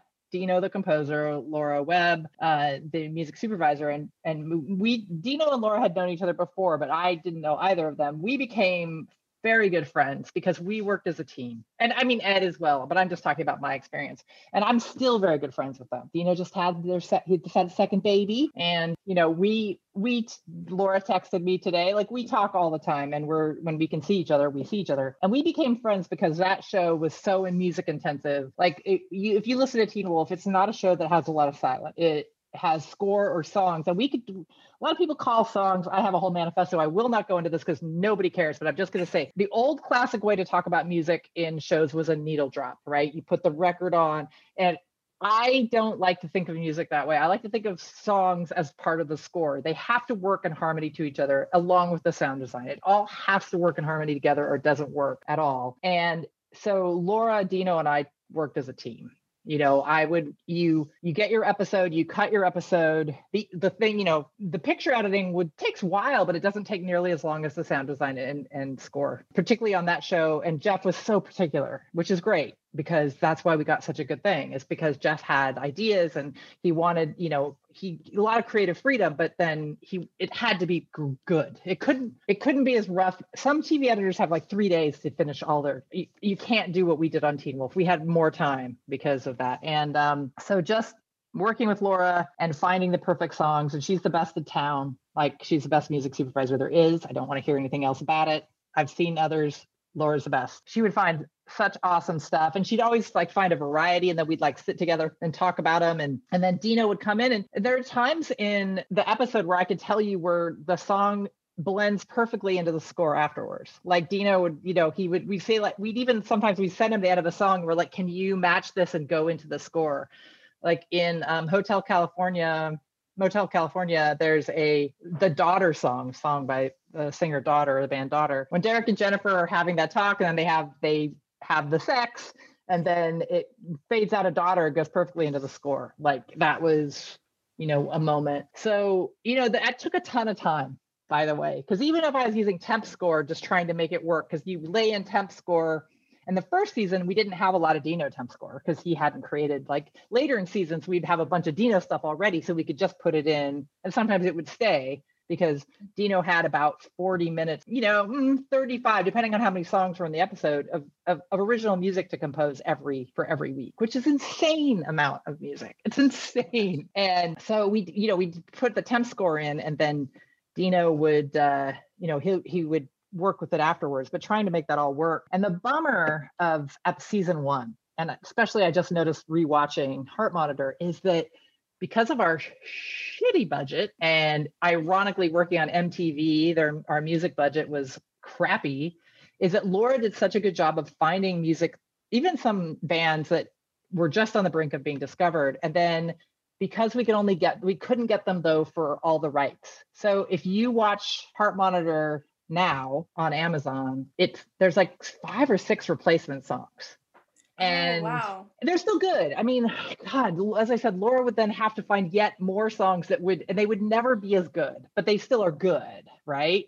And so she did a great job. So I think most people were like, no, the music's still good, but when the opening, when Scott is in the parking garage, right? He's walking and Derek, that is Oland.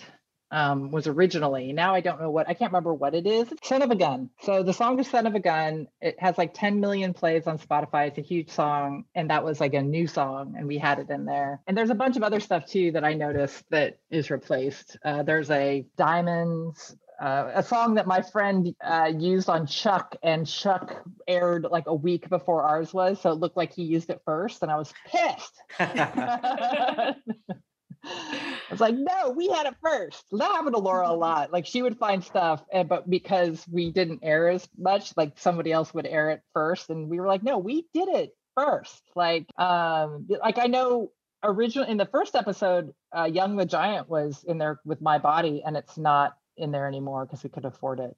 But we stopped doing that like season 3. Like they eventually just gave her the budget to have the original music, which is good because it cut down, like having to rescore music would mean I'd have to cut in, or Ed would have to cut in songs. And I don't think people understand like that kind of thing has to go on sometimes. Like, and that's another reason, like if you watch the show originally and you like, I love this, oh, that it feels different, because music changes everything, right? It changes the feel of everything. And a couple other things about music in this episode in particular, that scene between Jackson and Allison in front of the lockers, which I love that scene. I thought that is when I was like, Colton can act the hell out of, like, he was already good, but that he's so menacing, but at the same time, you kind of feel for him. Like, oh, I loved it. But I have to say that scene was really hard to edit because Allison, she kept moving.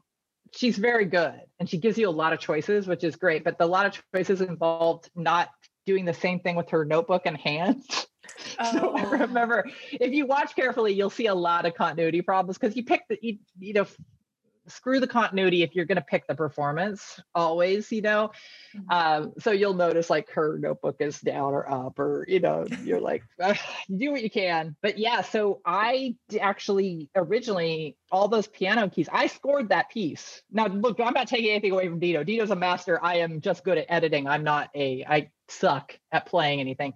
But I originally sound designed and scored that little and he did it later, but he did the same. He followed the same thing. We had this bed of sound design I found, and then each piano, found a bunch of piano keys, and it's very, very simple and it's very, very sparse. And I loved that. It was a lot of fun to get to be able to do. So asking Will what you think is different between Teen Wolf and a lot of other shows that are on the air now, even though I've mostly just written instead of editing, though I have edited a few other things, is that you don't get that freedom, I think, to be able to have the time to create that kind of sound design that can be part of the score or replace the score sometimes. The same thing with, there's a lot of fun sound design in that episode because like when he's having the memory of trying to find, Allison as the anchor when he's going through the hallway, like that was really incredible. That was a lot of fun to do. And then when in the vet's office, after they knock him out and he's waking up and it's kind of that weird, that was like a sound effect library that had some weird things that we put it all together to kind of make that. So it sort of replaced the score, and then the score will come in and take that. And then of course, when we finish the show, we have, sound designer that comes in. But in Teen Wolf, a lot of the sound design that we did in the Bay, we kept. Though we did have an incredible, like, I'm not taking away from, like, when Brian Parker came on the show, he did some incredible stuff for us. He's an incredible sound designer. And he did some great, like, he's the guy that took, like, the real actors' voices and then would go find apes and lions and not the first season, we didn't have this, but after I think season 3, every actor had their own roars and growls based on a different animal that he was like putting them with. It was rad. I love talking to Brian because he liked to talk about sound like I did. He was like, we were like into it. So I guess that would be to try to kind of answer your question with way over talking again. Perfect. Love it. So you talked about Crystal Reed giving you a lot of different options for takes. How much footage did you typically have for an episode to go through? Lots more than we ever needed. Yeah, like the directors always gave you a ton of stuff. And I'm trying to think, like, we always had too many setup shots, which is because that's the beautiful wides, right? Particularly Russell loved a beautiful wide, but he didn't want to give you one beautiful wide. He wanted to give you like 3 or 4 beautiful wides. And you could really only use 1 or 2, maybe 1 at the beginning and 1 at the end. And then, a lot of, because you want to see the emotion on people's faces. This isn't true for every show. The show I work on now has incredible wides and it's very differently, it's shot much differently than most TV. But you want to move in, we're young, we want to see the young, beautiful faces, we want to move in. So I always had way too much choice. But then you'd run out of time and then you'd get 2 people walking down a hallway because we had no time. We had no budget on the show and no time. The fact that the show looks as good as it is a testament to all the crew members. Because this is one of the cheapest shows I've ever worked on. It's still one of the best looking shows I've ever worked on. I mean, they had no money. We had no money. So you would run out of time. And particularly if you had new directors, like Toby was a new TV director. He'd only done movies before. So he was constantly running out of time. So if you notice, there's a couple, just 2 shots, you shoot behind, you shoot in front, you shoot cross, that's all you got. Those are very easy to edit in a way because you just kind of pick your best performance and you go with it. So, if you're trying to make your day, it's easy, but a lot of times, the more you have, usually the more you can find the performances and find the best performances. And I would say we had a lot of young actors, and they grew with the show. So, some trickier things in the first season became a lot less trickier as the show went on because everybody got better. God, these kids were like 18 or 19 years old, a couple of them, and they were still very good, but there's definite growth with all of them. And anytime you had an action scene or anything, you'd have huge, but yet we'd still have to go do inserts because we never could get everything. We always have inserts at the end. Well, that's usually kind of like towards at the end of the season when you've got 4 units going all at one time. You'd have Russell over here shooting, Tim over there shooting, and then you'd have Joe Janier over here shooting, and then JD over there getting we need hand shots because it's for a map or a phone. And everybody's hands is in the show, and so I know my hands are in the show, pointing, doing something. I remember Allison. She was in post, right? Did she work in post? Allie. Yeah, Allie, she hand doubles for Shelley Hennig in one of my episodes when she's eating the peas. And so I have pictures from behind the scenes of just filming Allie's hands and all that. And I think that was right at in the last couple of days of filming of that season, just because it's not enough time. And the thing with inserts is the editor was always on scene because it's usually because they've either didn't get something right in the first place or we didn't get it, but it has to match already everything you have. So you'd send them the video, but you also had to be there. Because I remember being there a few times. Unlike other shows, the writer wasn't on the scene, wasn't on stage most of the time. We were in the room trying to write the show while it was being shot. So often the editor would have to be there for the inserts to make sure that we were getting the right angle or the right what have you. So that was always fun. It's always fun to be that hands-on as an editor. Writers often get to be more hands-on, but editors don't often get to. So I always liked inserts. It was fun. Fantastic. Good. Yeah. How did you transition from editing to writing? So I always had been writing, but when I moved to LA, I knew how to edit because I knew writing was tough, and I just didn't even think I could do it. Just one of those things where you're just I can't do this. I came from this small redneck town. The fact that I was even in Hollywood editing was amazing, but being a screenwriter, no way. But I still was writing. I was writing movies mostly, though. I remember having that conversation with Jeff in the Atlanta hotel room once he finally got there. We were working together, and I asked him, I was just what why'd you decide to transition to TV? And he was like, I think he was fixing computers at Paramount writing screenplays, and it wasn't getting him anywhere. And he just decided that he realized that he could write TV and he could make a little movie every week. And that's kind of what Teen Wolf was. We tried to make a little movie every week. You hear that all the time now, but at that time, 10 years ago, I hadn't really heard it put that way before. And I was like, I should think about that, because I had been writing movies too. I hadn't been writing TV. And then because Ed and I just basically spent so much time with Jeff, because Jeff loved post. I think he felt comfortable there. I don't know. He loved post, and we had a great time. And he would definitely leave us alone to do our stuff, but he came in and liked to hang out and just we'd create cool things together. So I just got to know Jeff really well. And Jeff at the time would fire his entire writer's staff every season. That's just the honest truth. And so after season 2, he fired them. I gave him a script that me and Jessica had written, and I was talk about another incredible. I was so nervous. I once again sweating bullets. The guy probably thought I had some sort of pituitary problem. I don't know. I was just and he liked the script. He's like, it gets a little complicated. It was a movie script, but he's like, it gets a little muddled in Act 2. But and it did. He wasn't wrong. It did get a little muddled in Act 2. But he was like, do you and Jessica want to come and be on? It sounds easy, but it was developing this relationship over 2 seasons, and Jeff was very good at giving people opportunities. That's a really nice thing. People who worked on the show went from got to direct, and people who worked Will started coming in, helping, and then he worked his way up into being in the writer's room. Like people were rewarded for putting in the time. So Jeff knew I wanted to write and he gave me that opportunity. So that's how I did it. And then, I wrote for a couple seasons and then I went away and wrote on a different show. And that was mostly to do with MTV than anything else, just because they, and please keep this in, they basically us on our contracts. And they can call me and I'd love to talk to them about it. I have emails to back that up. Angela and I both got really, really screwed. When I tell other writers about that, they're like, what? I'm like, yeah. Anyway, so I had to leave so I could actually progress in this town. But I did come back to do some editing.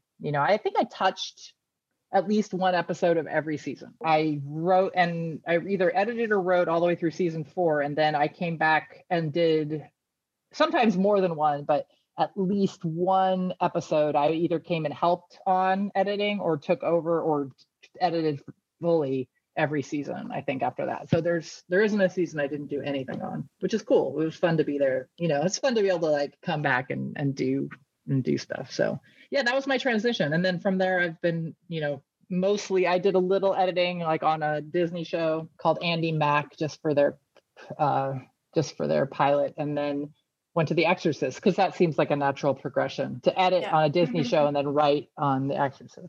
I think Sure. Yeah, they check a lot of the same boxes. So Disney now owns Fox, which is what The Exorcist was on. So it does all come around. It all comes together. Disney's going to own everything. I mean, and I think they're going to open up the Exorcist theme park part of Disneyland, where you can go. I would visit the shit out of that part of Disneyland. You go deal with your inner child demons, right? You take your child and you deal with your inner demons. Yeah. That's what they're going to do with Big Thunder Mountain. Is when you come down, it goes right into pea soup. And that's right. It's gonna be good. As long as there's an animatronic hot dad John Cho involved in this equation, I'm totally on board. He was a hot dad, wasn't he? I feel like he has repeated, there's Searching where he's like hot single dad John Cho, and then there's like The Exorcist, where he's hot foster dad John Cho, and then there was the Grudge remake where he was hot soon to be dad John Cho. That's what it was. What it was. Yeah. All good stuff. Just put hot and John Cho. Yeah. I didn't know the full progression. My episode of Exorcist I did the beehive or the wasp hive on his chest, so I have like pictures of John Cho's nipple with the beehive, the wasp that crawls out. Honestly, not sure which part of what you just said I'm most jealous of. It was pretty fun. That was a rad show too. Outstanding. I enjoy a show where I can do something where people on Twitter or Reddit are like, "That is so gross," and I'm like, "Thank you." Yeah. T-Wolf, it was the snake coming out of the eye. That was the apex of gross. I mean, we did other gross things, but to me, that was the real. Yeah, and it's a like the way his eye like sort of like flies in one direction. It's just great, really. Muse did such a good job on that. Muse was our VFX company, and they did such a good job on. They did a good job dope. On a lot of things, but that snake was excellent. They did a fantastic job on that. I will always love him for that. John Gross is his name. Yeah, he's great, and he really does lean into that. He loves the gross. I remember for season 5 when we had Pete Plotchik as the guy in the tank and all that, and we were shooting him like his transformation where he's like finally out of the tank and becoming hot again, and and John's is that Hot Nazi? Hot Nazi. And Hot Nazi, and John's there with his iPad, like just taking pictures as like we're filming, like Pete, like because they like put him in like different layers of makeup. So they would do a little bit, he'd go away, they take some off and all that, and then John's just there like on his iPad, like giggling to himself as he's like comparing pictures side by side, and he's like because he's like figuring out how they're gonna make this transformation work, and he's just like laughing to himself behind the camera, and it was great. Yeah. I mean, and they did, once again, they had no budget because nobody had any budget, and the stuff they did on, sure, there's things that I know they wish they could have done better, and if anyone's ever giving it shit, I want to be like, well, they had $5 to do that. So like, let's just everybody cut some slack because nobody was making millions on this show. Yeah, we had incredible people. I mean, we have incredible crew, like all the way from all our camera people to our stunt people. Like, we had the guy who did Spider-Man. His nickname is Spider, and he did a lot of our effects. And I think that's a poor mofo that had to do the loping. Yeah. I remember loping, you guys. That went away real fast. It wasn't fast enough, Will. No, it's there for the whole first season. Like it's there, but did it go away season 2 or 3? Because somewhere in season 2, it finally goes away. And I will just say, Russell tried to keep it for a little bit. He kept trying to convince me it looked okay. And then I was like, it doesn't. And that's why I will just say, if people are like, why did they lope and they don't lope anymore? And we're like, because it looks stupid and we got rid of it. I think they did some nice stuff with it. Like whenever we go past trees, it looked okay because the way Russell would shoot it. But like whenever you had like a head-on shot or something, and if I could show you the raw footage of that stuff. I'm sure it has to. I mean, that's what Russell was saying. Is he was like, because he described, the contraption the guy was in, and he's being pulled on the cable and he's doing the thing and all that. But it's like, that's why you only have frames of seeing it. Because it's like, if you were to like, no, here's the whole shot, I think everybody would just laugh and just be like, are you out of your mind? How do you think this is cool? So did you guys already interview Russell? Yeah, we got it for the pilot. Yeah. Russell Crazy, as I like to call him. Russell, he would try to defend it, and then I would like look at him and show him stuff, and then he would be like, okay. There's one Russell story I have to tell you that is heart monitor related. So if you watch, we had to reshoot. This was a reshoot. They had to go back to this because, so if you watch Scott leave Allison's bedroom and walk away, in the wide shot, you're going to see a lot of mist from the smoke screen across the way. So Russell loved his smoke machine, and sometimes he loved it too much. Like but it was great. It always, I'm not like, trust me, he made some of the coolest shots. Like I love Russell. He's the best in Highlander and Duran Duran on the very first music video. I mean, look, I've known Russell's career and I followed it long before I was friends with Russell, and he did some cool stuff on Teen Wolf, but he loved that smoke machine. And when you turned around and Scott heard something and we found out it's the Alpha in the bush or whatever, the first time there was so much smoke and you could hear Russell be like, okay, good smoke. Okay, stop the smoke. I'm not going to do his accent, but the whole thing is just like, it's like Cheech and Chong back in the 70s and 80s. Like up in smoke. It was up. It's like you couldn't see anything, and you have the special effects guys trying to wave it away. I do think that was a complete reshoot because even when it was a little less smoke, we still couldn't see. Jeff's like, I can't see anything. Anyway, that's just. I have many Russell stories, but that one cracks me up. It was good, even though. Oh yeah, that's right. Because I was gonna say he didn't direct this episode, but he did do the reshoot. So. I might have the story wrong. They might have had to reshoot that scene for other reasons, not because, or they didn't have a chance to get to it. That happens a lot too. And so it was actually the first time Russell did it that night. It was way too much. They had to let the smoke all dissipate and do it again. I think that's what happened because it wasn't his episode. That's right. It wasn't his episode, but they had to do some reshoot. The other thing that happened, they're doing the monitor. They're throwing the crossballs at Scott. My favorite scene of the episode. Yeah, it's so funny. Which are not real lacrosse balls, because real lacrosse balls, by the way, are hard as hell. They're like they're not like pool balls, but I've held one and I'm like, how do you throw this and not like lose an eyeball? Your eyeball, yeah. They're hard, but they last so much light. I mean, it was basically dark.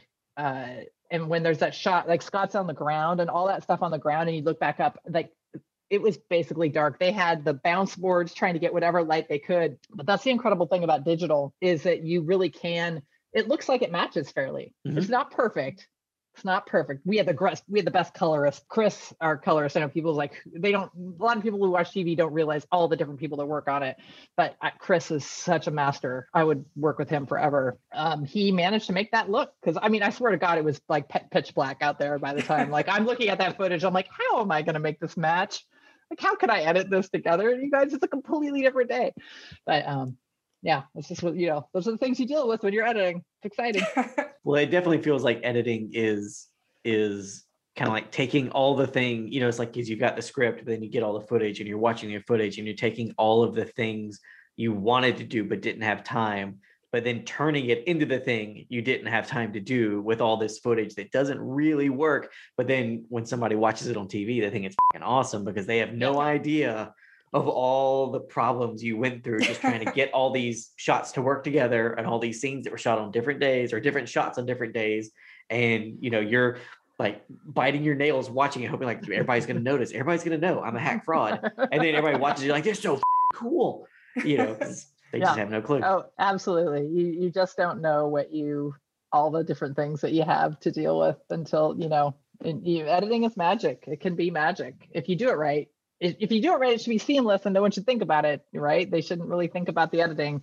And then the editors are like, oh my God, I can't believe and also when we asked how much footage we have, I don't know if people realize, there was only a couple times it was later seasons that we were ever under time. Most of the time we were like at least 7 minutes over. And I had an episode, I think 18 minutes over. That's half an episode practically. Yeah. Another half an episode. That was Russell.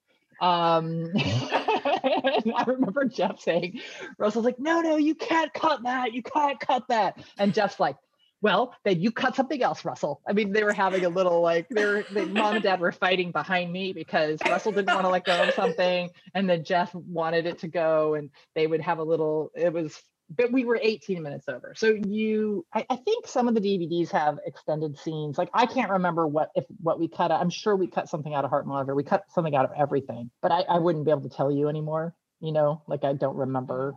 I remember what's on. I don't remember what's off anymore. But I think some of the early DVD sets and stuff had some of our extras and things. If we had whole scenes, we cut. Most of the time we just cut scenes down, but there are times you have to cut whole scenes. You want to, because you don't want everything to be so choppy that you don't have any pace.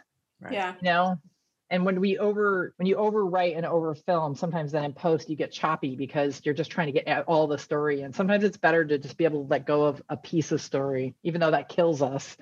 But that's why it's important for the editor to be able to be the third storyteller, because they can say yeah, I know you love that, but it actually don't need it to tell the story. So if we remove it, we lose 4 minutes. I know that seems like a lot, but we're 12 minutes over, and that way we won't have to tighten everything else up so much. So we were always over on this show. I do remember because when we'd be in the room or something and Jeff would come in from having watched the cut and he's like, we have to lose 13 minutes. Or something, and you look at the script, and you're like, the script's 45 pages. Like, what are we? But then, of course, like you're saying, like with Russell, it's like, oh well, this one little fourth of a page or eighth of a page scene, he's shot for like a whole day or something, and it's like this. It's now like this epic sequence when it's like they're just walking around, guys. What are you doing? Why are we doing it? Or it's like this fight was supposed to last like just a minute, or something, and then it ended up being this whole Game of Thrones style battle. That's the thing with action. Action takes more time always than on the page. And you want it, you have such cool werewolf fight, you don't want to cut it down. And it was shot so awesome. They did such great stunts that, it gets really tough. We've talked about editing for the show. We've talked about writing for the show. Unleashed was the episode that you both are credited for writing and credited for editing. So was that experience different from just writing or just editing? Don't do that. Yeah, don't do that. Don't ever do that. Don't ever write and edit at the same time. It was really fun to be able to do, to be able to write it. That was a fun episode. We had I think that's a motorcycle in the hallway and stuff. That was great. I realized that day I was wearing I was basically dressed exactly like Daniel Sharman's character. I have a picture of me. I forgot to get it when Daniel was on set wearing it, but I was like wearing the same kind of striped sweater. But I have me and his stand-in together. I'm like, oh look, I dress like a teenage boy on Teen Wolf, which is true. I used to I like to get the hoodies that the sales had, and cause none of the actresses' clothes would fit me, except when Allison was on the show, she had the same shoe size as I did, so I got some boots. Oh, nice. Yeah, I mean, I always loved her boots. Yeah, she had great boots. Yeah, and once again, they were never that expensive because guess what? Costume department they didn't have any. They didn't have any money. Yep. Like there was no money. But I know I was on something completely different, Unleashed, and So that season I would go into the writers' room at 10ish, whenever the writers' room would go, and I would go until about 7, and then I would go into the editing bay until about 2 or 1. Damn. And I did that for a few months, and it was probably the most I've ever worked in my life. And it was like 100 or plus hours a week, and it was weekends, and it was exhausting. And I will never do that again. I couldn't do it now. I'd die. I would die. So yes, it was a fun experience to be able to see that, to be able to write it and edit it. Yes, but on that time on TV time schedule, it is not worth it. It is not worth it. So I didn't do that the next season. I just wrote. That was the season I did not edit until I didn't edit until I was done writing. I think I came in after, because we'd finished the season. Guess what? We didn't have any budget. So a lot of times writers would be done by about episode 9. And then we would be done and Jeff would finish up, which is why Angela and I like to say, like, remember that key in the wine bottle? We had nothing to do with that. We weren't around. It doesn't make any sense to us either, Jeff. You could definitely tell like how far into the season it was by how few writers were in the room, because by the end of it would just be like me and Jeff, and I'm just taking notes and he's at his laptop, and it's just like, you want dinner, Jeff? Because it's just there's nobody left. But it was fun. It was just exhausting. I'm still exhausted just thinking about it. Awesome. Yeah. Have any abiding like favorite memories of season 1? Just a favorite overall memory of season 1. After the season was over, we were at like when Jeff still had the condo. Yeah. We were at his condo for a screening party, and when I got to meet Johnny Cage. Yes. So it was my first time meeting Lyndon, and I was a huge Mortal Kombat fan. And I walked up to him and I poked him. I'm like, you were Johnny Cage. He's like, yep, yes, I was Johnny Cage. I'm like, you were Johnny Cage. And so Lyndon and Susan, actually, I've loved them both. They've become very good friends. And Lyndon and I, we both did martial arts. So sometimes on set, we would be just f***ing around. And I remember it used to freak out Ian Bowen. He'd be standing near us and we'd be punching each other. And he's like, what the f*** are you guys doing? No, you're going to hurt my V-neck. Stop. Right. They got lower and lower. Every season it just keeps going and going. I mean, you can tell from the stories that I didn't know the crew first season, right? I mean, I got to meet people at parties and things and got to get to know the actors a little bit. But when they moved back to LA, season 3, which I know you guys are talking about season 1, but when we moved back and we were on stages together, we did everything. It was writing, and that doesn't happen very much anymore, where you do everything in one place. Places, every other show I've worked on has, shot in Canada and post is in LA, and writing it. So you get to go up to them, but you just don't get that sort of sense of just being with each other, So yeah, it's hard to because season 1, I definitely have memories. We just had a great time in post. I got to get know Ed and I have been friends, and there were some assistant editors that came in that I've been friends with. And of course I got to know Dino between season 1 and 2. Dino would come over to my house because Candace, his now wife, girlfriend, she was still in South Africa. So Dino would come over. I think he was lonely. He'd come over and watch horror movies with Jessica and I. Aww. Just because, just to listen to the scores and just to talk about that. Because he wasn't as big of a horror aficionado. He's a fantastic music, but composer. His whole Michael Bublé career. Yes, I didn't know that until we spoke to him. I thought that was really cool. Yeah. Did he tell you about splitting his pants on stage? He didn't know. No, Could you elaborate? Yeah, so they would always perform because Michael Bublé is like, he's got the ladies, and so Like they a would perform. crooner. They would perform in Texas, and Dino has a generous butt, a muscular behind, let's call it that. And he was on stage, and I guess he like turned when he was playing guitar and like just split. It just split, and so he's kind of trying to keep his back. I love that story so much. Oh, that's awesome. So good. Please keep that in to the podcast. Don't you worry. So, but it did cement like my friendships with Laura and Dina and stuff. So yeah, That's and fantastic. most of my memories are fighting with Russell about eyeline. That was one. In what episode? What episode is it where Derek's up in the Hale house and Scott goes to visit him? He wants him to come down, and there's like that must be like episode 3. It's or like something. 3 Yeah. or yeah. Oh, that's right, because he wants to go to the or he wants to play in the game. Is that what it is? I think Is that's that right. That's It's not the episode one- 2, I think. Okay. Yeah, I It's think not episode the. It's 2. not the one where they're standing on the door where Scott's hair is getting bigger and bigger because it's raining. It's not that episode. No, that's a different episode. There are multiple scenes in season 1 Yeah, where this is- Scott and Derek are facing off from the porch, Okay, and- well, this one's not the porch. This is like he's looking up, looking at the down. windows. Yeah, Right. Oh, The I cop don't had think just it's- been there with the. It's the cop. yeah. Yeah. If you watch that episode, the eye lines are weird because Russell was like, "Nobody cares." I'm like, "I care," and we were fighting about that. When I mean fighting, not really fighting. I don't think we ever fought. Ever really fought. I love Russell. He was very sad. What season did we chop the guy in half hanging? Season 2. That's the premiere of season 2. Yeah, Omega. Okay. Omega. Okay. Can I tell you a quick story about that one, even though it's not this Please. episode? Yes, Of please course. So originally it had been, I haven't seen the episode in a long time, but originally it was supposed to be a guy. He transformed back into a guy, and Russell saw it, so we shot it, so we chopped him in half, and you saw the body, you saw the top half of the body, and MTV was like, "No, you're not chopping humans in half. Like, you cannot do that." And Russell fought with them.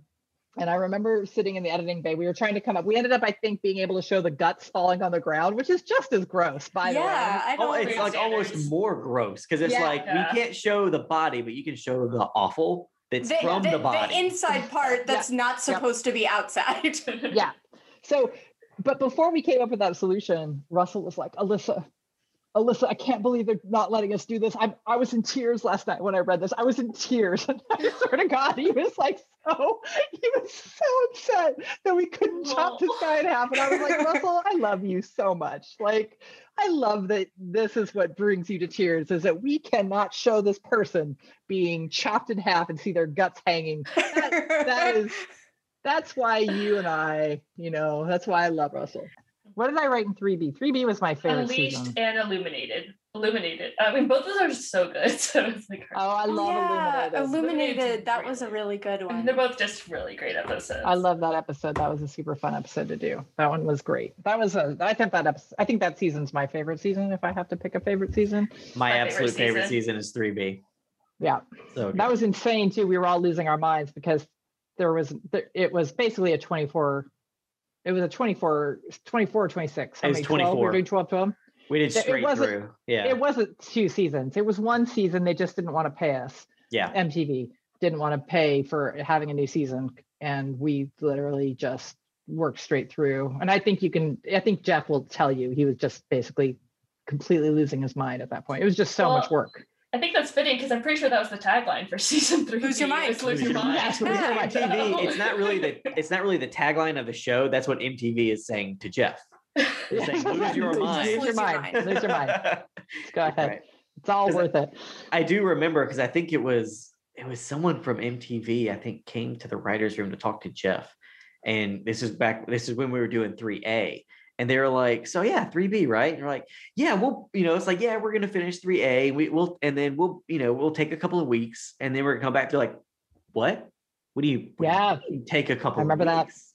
And he's like, well, we need just some time to decompress. They're like, no, it's you don't stop. Like we are not stopping for anything. And it's like the crew had some time off because we had to stop shooting because we had to write episodes and all that. But then it's just like, you just kept going. Because I really wanted to edit Jen Lynch's episode in 3B. Because I had an Eraserhead candle in my bay, and she said she'd get her dad to sign an Eraserhead poster for me.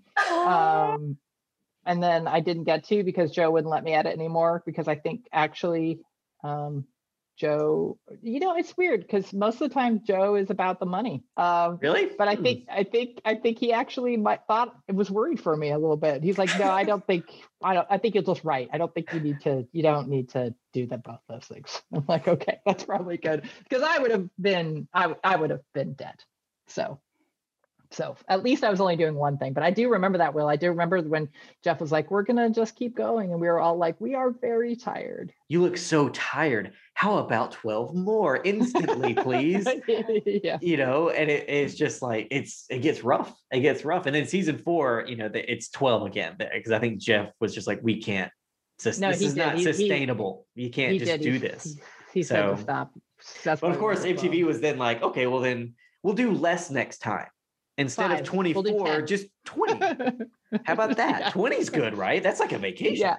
I always love when I read that. They're like, yeah, it was 6 episodes. I'm like, it was 9 seasons. It was not 6 seasons. It was 9 seasons of Teen Wolf, because those 5As and 3A and 3B, 5A, those are distinct seasons. Even if we didn't stop, they're distinct storylines, and we had to re-break them all, and we had to recast like all the things, new locations and everything. Yeah, no, you're right. Like, Will, look, TV is the greatest job. In movies and TV are the great. We get to make believe for a living, which I'm never going to say is bad. But yes, it's not easy at the same time. It is a 12-hour to 14-hour days on set. It is grueling. Sometimes you're in the writer's room forever, and you want to go home, but you have to break it, because like I'm on a show right now. I'm so lucky to be on a show that is writing season 4 while we're shooting season 3. We are not going to shoot season 4 until next year. Like, that's insane. Teen Wolf, we were often writing for what was going to happen the next day. So you couldn't go home. We were just slammed all the time. And so it was exhausting, but it was fun. I mean, yeah, it was fun. I mean, it was a lot of fun. Yeah. Like I still love going to set, and we always like going to set and seeing a fake rock or a rain season, going out there to see fake rain. I mean, actors aren't super pleased when you make them stand in rain all the time, but whatever.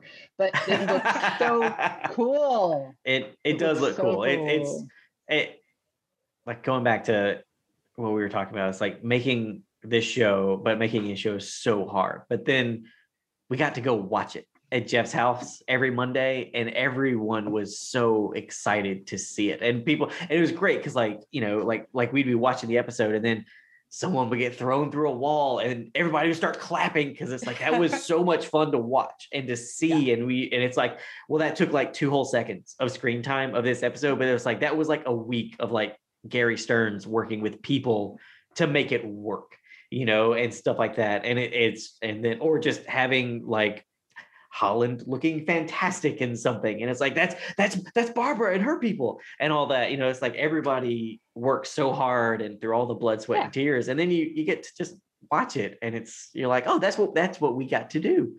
This is the thing that you got to do, and it's great I feel like where you have a job where you have like not an immediate, but you get to see the fruits of your labor, that it's like we killed ourselves for months and months and months, many 14, 15, 16-hour days. It's like, and then here's the product that everyone loves, that we're all super proud of. So, and that we'll still be talking about 10 years from now. Yes. I hope. Yeah, it's a show that I'm very happy to go back and rewatch. Like, I talk about it a lot too, in writers' rooms. So they would make me shut up about it in The Exorcist. Sean would be like, guess it was on Teen Wolf. I'm like, why don't you watch the show? Maybe you learn something. Sean's a good friend of mine. He's a showrunner. He'll never watch this because he's dumb. But Sean's great. But he was like, yo, we Teen Wolf. I'm like, I'm sorry that we were so rad and we did these things ahead of time.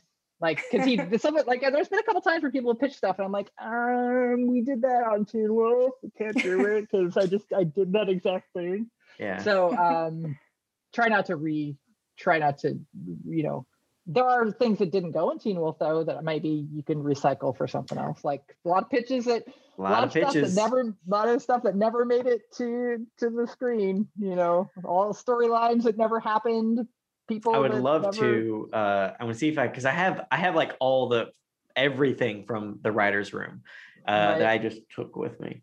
So I've been thinking about like I should go back through all the notes because it was just giant pages documents, and just to be like, because I was just like I and Kyle would just be writing like just everything you said we would write down, and just because you have to go through all those bad places. I don't know what's going on here, and a lot of times, and Jeff said this, like it feels like you're going in circles, but it's actually you're just getting slowly closer and closer to the dot, to the bullseye of what you need to be. Is that where the whole spiral imagery came from? No. No. But it's a nice metaphor now, though, Kate. I like that you pointed it out.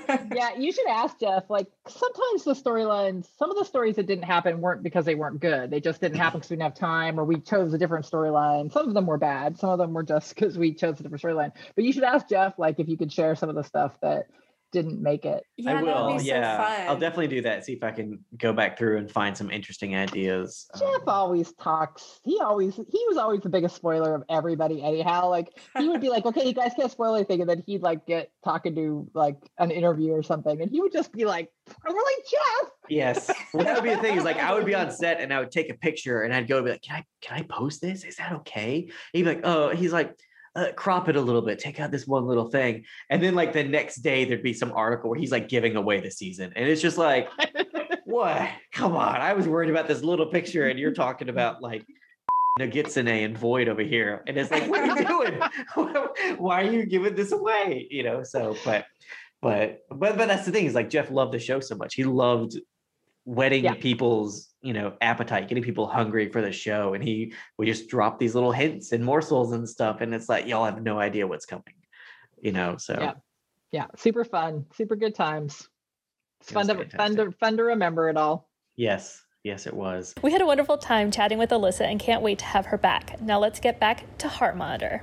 So to jump into this, I'd like to talk about the scene with Peter and Derek at the catatonic folks home.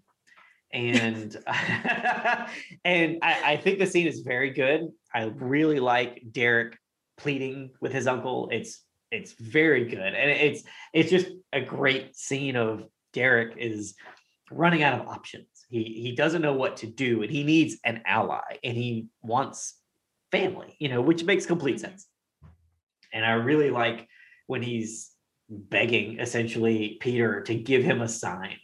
Give me a sign that you hear me, that you understand, and you don't get anything. And that's when the nurse shows up, who has a severe attitude, and kicks Derek out of the hospital home thing. And then right as that's happening, we see Peter's finger start to move just a little bit.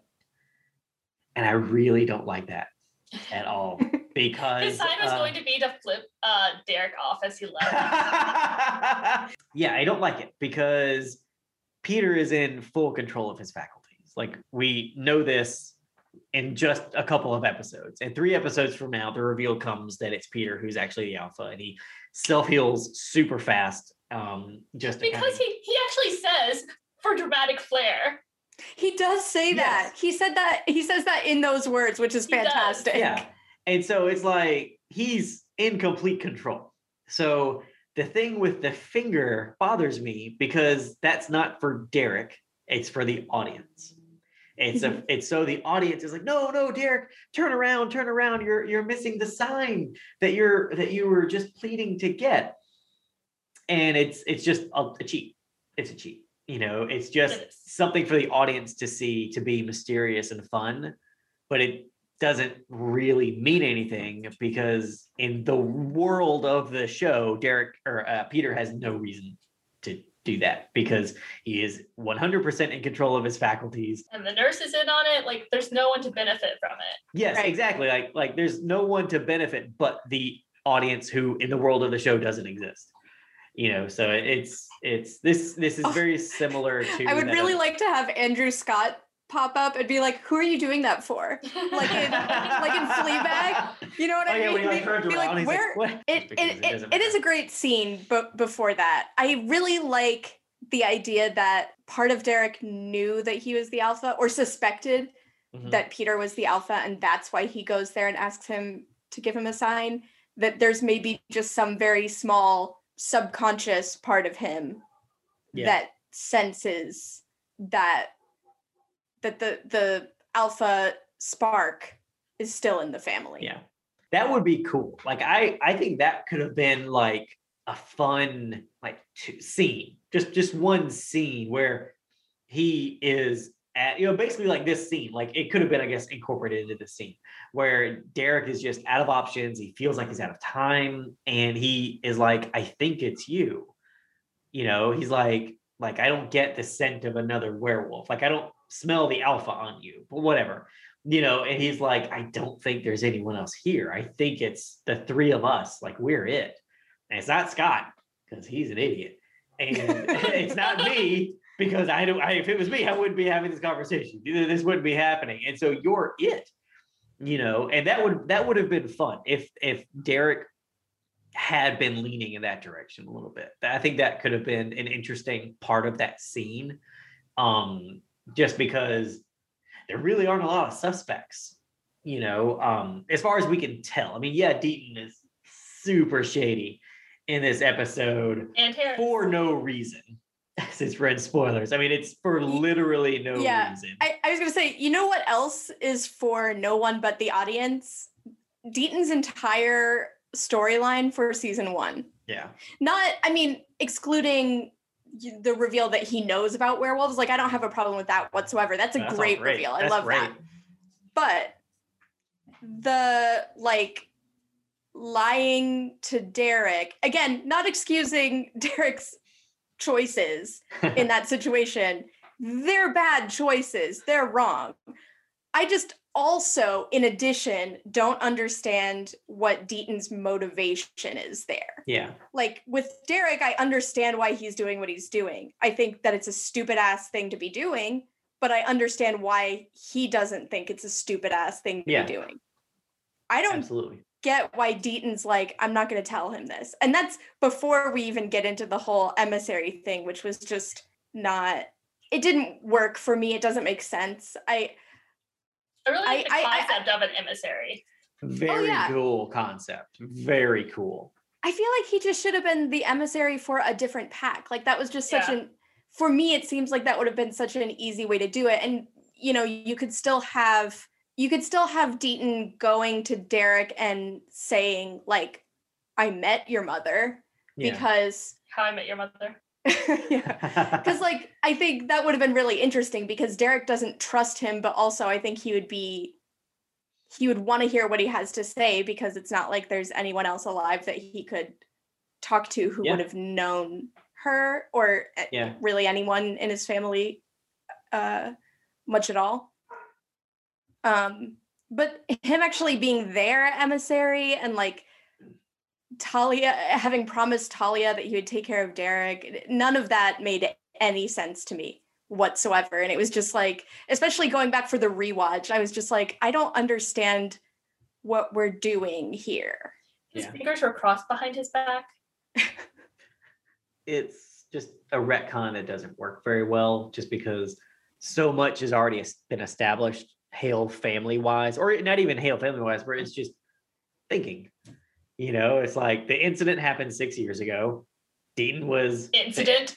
It's one way to put it. The fire happened 6 years ago. Deaton was emissary at that time. Derek would know him.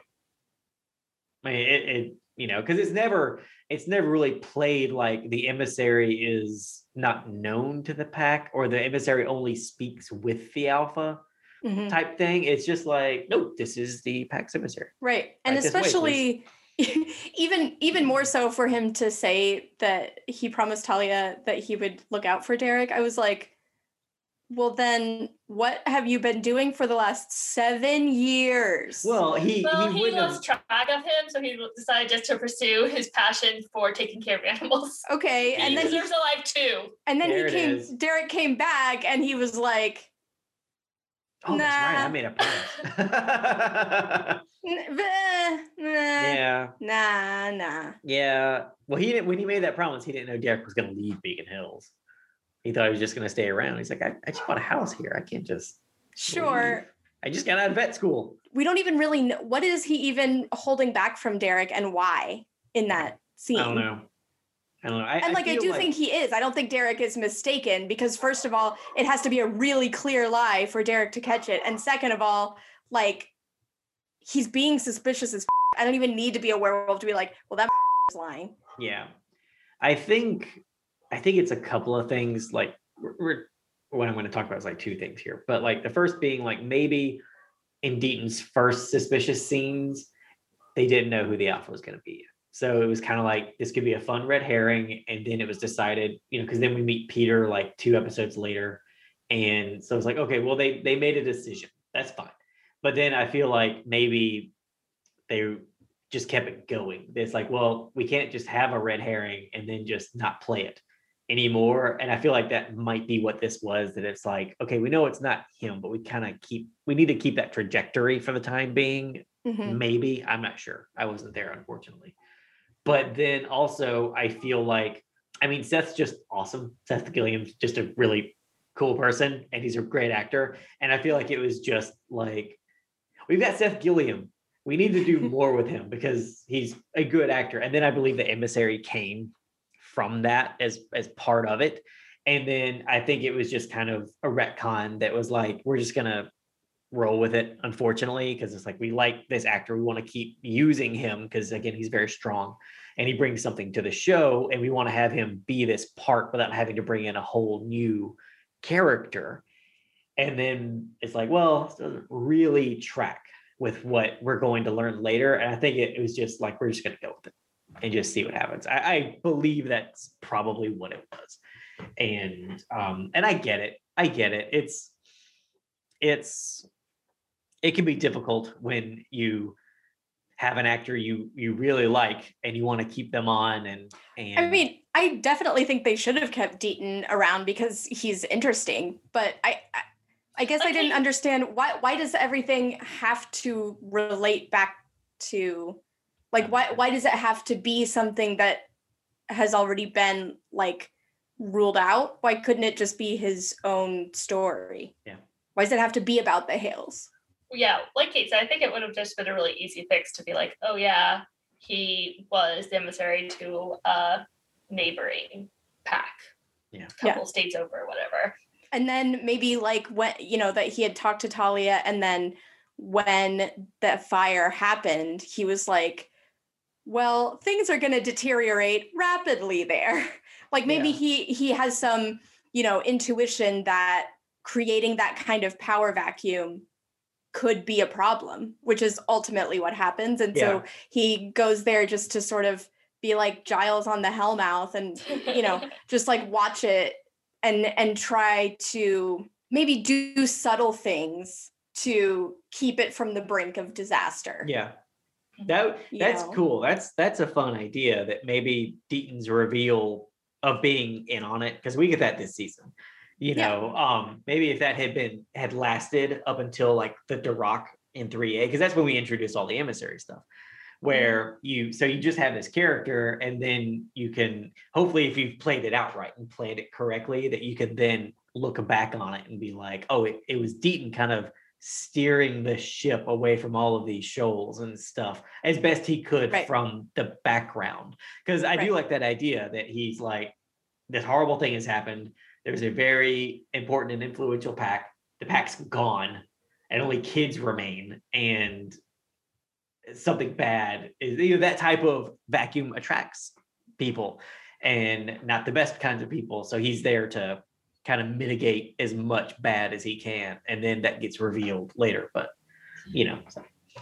Maybe Talia always knew that Peter was going to be trouble with her gone, so Deaton stayed behind to watch him to see if he ever did heal, but then did a terrible job of it. But then exactly messed it all nothing up to help. But I guess maybe he just thought that maybe he didn't realize that Peter was healing until it was too late, but he still should have told Derek. Yes.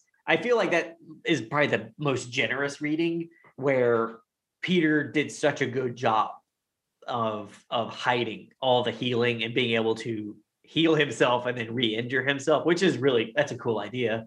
That Deaton was fooled, that he believed another alpha showed up and killed Laura Hale, because he knew she had come back And he thought maybe as part of this power vacuum that this other alpha had shown up, killed Laura Hale, and now was out there kind of stalking around, and he wasn't even looking at Peter. And it's kind of the thing where Peter hadn't moved or spoken or blinked or anything in 6 years. And he's like, I don't think anything's happening. And then he believes a whole other creature has shown up, and that just takes his focus even further away from Peter. I think that's a generous reading. I like that, Calissa. I think that's he still should have maybe mentioned some things to some people named Derek Hale. But everyone should take some communication classes in yes. Hills. Yes. Talk about their feelings. They are so bad at talking about most things, but especially feelings. They all need to go to therapy. They need to go to individual therapy and group therapy. I would just like to say that I feel like if they had involved Stiles more, he would have figured out way before then that Peter was the alpha. Yeah. That would have been a fun investigation, because, from the previous episode where it ends with Stiles, like with the Hale Fire files and all that, it does feel like this is the beginning of an investigation. It doesn't really play out. And that would have been fun if he had been putting all these disparate pieces together and then discover that he's like, there is no one else. Like, there's only one person around, and he's been in a waking coma for 6 years. And then it's like, but is he? And then you just hear like a slow clap, and you turn around and it's Peter Hale, so that would have been fun. I agree. If Stiles had a little bit more to do, that could have just jump started right off of that scene where he's got all the Hailfire stuff, so. I feel like they go out their way to exclude Stiles.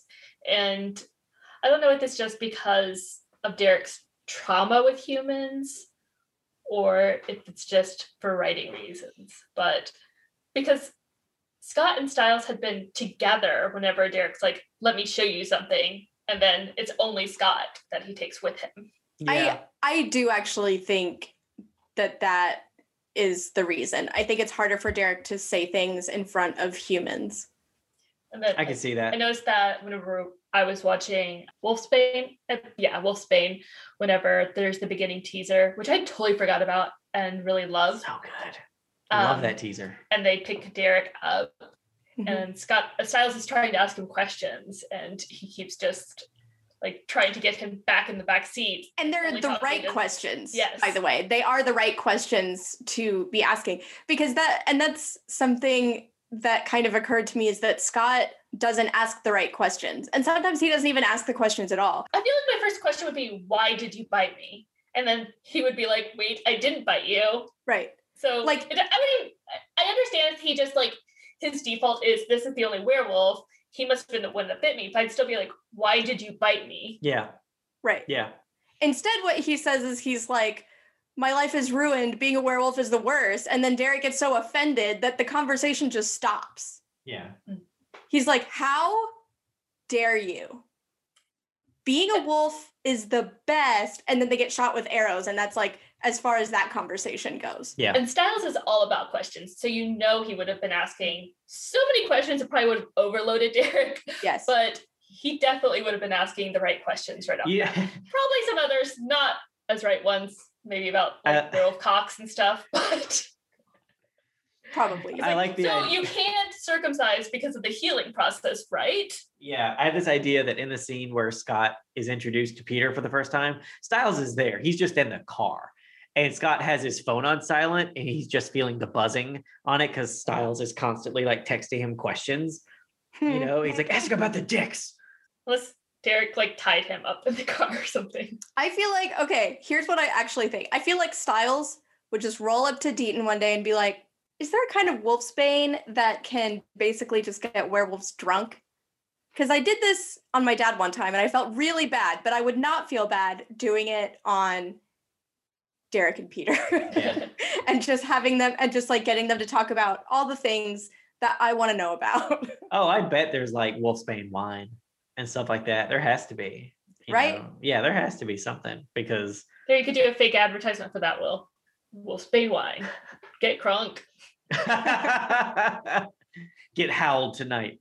after that scene, we have when Derek goes out to his car after that scene, he finds a flyer on his windshield, on the windshield of his car. As it's starting to snow in that scene, if you pay attention, you can see some snow flurries coming down. On the printout is a picture of a deer, a dead deer, with a spiral, I guess, carved into it. And it's very interesting, but at no point ever on the show do we actually learn who put it there. It had to be the nurse, I feel like. Has to be. It has to be, because it couldn't be Peter, because he's playing a part in that moment, and there's no way he could get around Derek. So it had to be the nurse doing it right before she came in to pull Derek out of the room. But why do they want him to have that? I do not know the answer to that question, honestly. I mean, it leads him to Dean, right? It does lead him to to but why Dean. does it? Besides that, he's the only person whose job title involves animals. But Dean knows about, because Laura came and asked about that exact thing. But how does Derek know that? Because everyone goes to Dean to ask about animal things. Does Dean tell him that Laura came? He does, but he's already questioning him at that point. No, what? I thought he just said I was asked. I didn't think he. Oh, it's Harris who I think says Laura. Harris says Laura. Yeah. Okay. Harris does. And Derek actually tells Scott, like, Laura found this guy's name and she went to talk to him. So I went to talk to him too. He doesn't say anything like that. I guess maybe we don't know how much Derek knows about Laura's investigation. Maybe he has like an idea that she talked to Deaton or for some reason, but then he didn't know like what the line of questioning was about. But then that gives him an idea. On the back, it just said talk to Deaton, and we didn't see that part. Wait, why did Laura Hale come back to Beacon Hills? And that's another thing. So there's no way it's messy. Peter, because Peter lures her there. Yeah, but did he lure her there with the spiral on a deer? Yes. I think he did. I think he started carving the spirals and leaving the spirals, knowing that Laura probably kept tabs on what was going on in Beacon Hills and that she would recognize it for what it was. And that she would wonder, you know, did someone survive? Or is it another werewolf or group of werewolves who were familiar with the Hale Pack doing this? Yeah. Regardless, I think she would want to go back and try to figure out what's going on, because she is sort of the rightful heir, so to speak. Yeah. You know, she would have inherited that territory if they hadn't left. Here's my question. Why didn't Derek go with her, though? Their pack consists of just the two of them. Yeah. So why wouldn't he go with her? I've actually spent a lot of time cultivating this headcanon, and I think, so my theory is that she left without telling him because she didn't want him to come with her. Mm-hmm. And she thought it was something that she could check up on and then come back fairly quickly. Yeah. So my theory is that she got a plane ticket and flew back to Beacon Hills. And when he didn't hear from her, he took her car, which is the Camaro. But nice. I like that.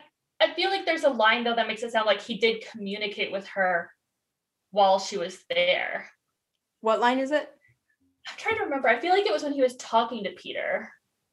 I'll have to go through because, you know, we've been watching so many episodes like back to back and going through and re-looking. Yeah.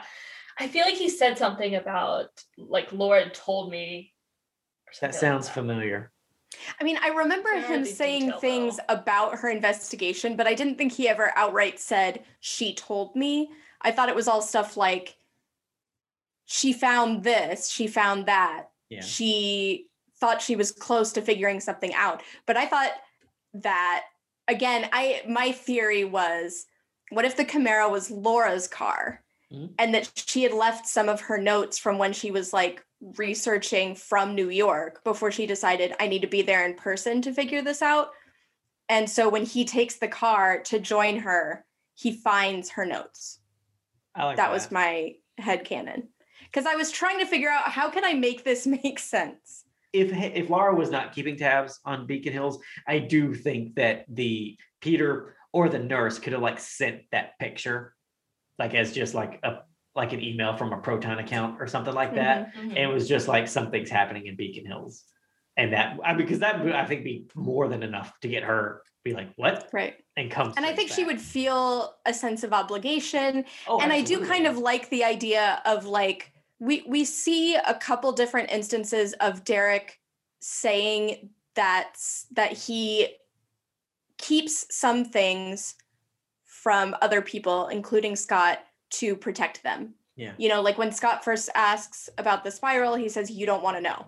And I kind of like the idea that he got that from somewhere, and that Laura's philosophy was like, this is my problem to solve, and you're my beta, and you know, I'll figure it out, and then I'll come back and tell you what happened. But it's not, you know, I'm not telling you about something you don't need to know about. Yeah, I can see that. And maybe their mother was like that too. You know, maybe she was like, the emissary talks to me. They don't talk to anybody else.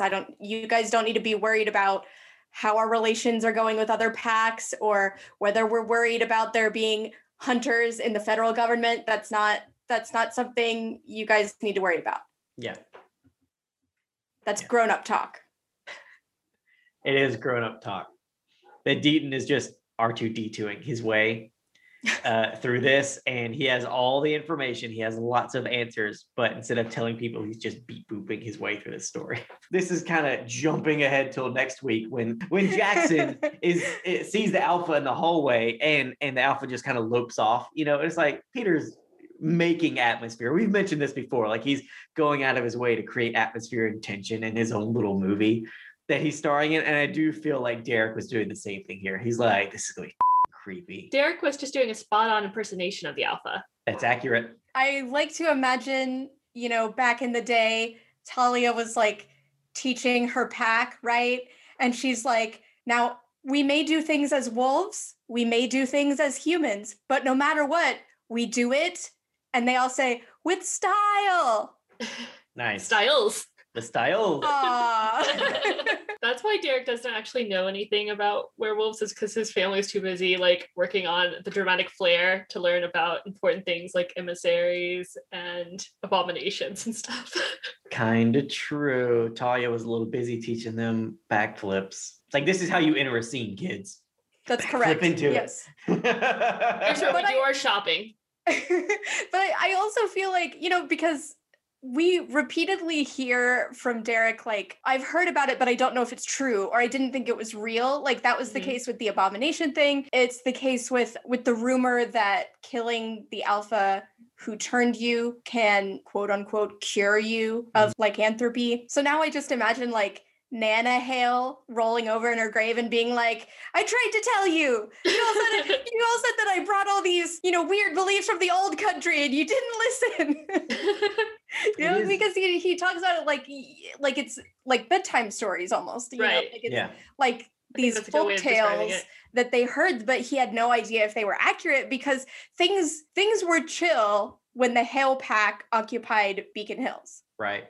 Is the impression that I get, is that things have gotten weird since they've been gone. I do like what you just said, where it feels like bedtime stories. And I feel like that would make a lot of sense if the world of Teen Wolf wasn't as populated with weird and supers and all that, because I like that idea that it's like, maybe if at this point in time, werewolves were a little bit rarer than we, you know, come to find out. So it was a story where it's like, well, this doesn't happen often. People don't get turned. You know, it's not like in the movies where that's always happening or so. It's like, this is kind of rare. So it's like, it is a bedtime story of, well, is there a way to turn it back? Because if you're born, you're born. But if like you're bitten, is there a way to reverse it? Like, well, like 400 years ago, someone was like, well, if you kill the Alpha that bit you, then and it just kind of turned into like a little legend as maybe the werewolf population dwindled down. We come to find out that the werewolf and superpopulation is pretty robust. But was it previously? Because I feel like most of what happens because of things that would not have happened when the Hale Pack occupied. Like, think about the Alpha Pack, right? Yeah. We definitely get the impression that while Derek has heard of them, he's never met them. They've never been anywhere near Hale territory. Yeah. Right. And don't they activate the Nemeton? I was about to say, like, the Right. Nemeton is activated, so. Right. And then things with like the chimeras where you're getting wear, all sorts of things, that's outside intervention. And I just get the impression that those aren't the kinds of things that happened, that there was a kind of stasis when the Hale Pack occupied the territory and that they had done so for some time. But when they were all massacred, it created a power vacuum, and Beacon Hills hasn't really recovered since. Right.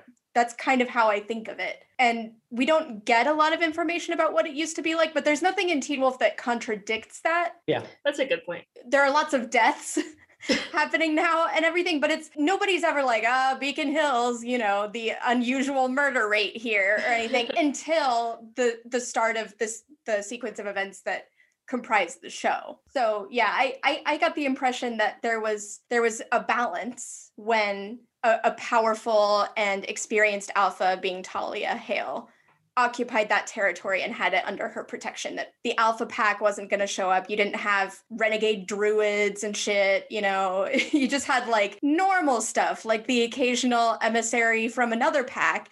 And when the kids worried about that stuff, she was like, shush, don't worry your pretty little head about it. We've been here for ages.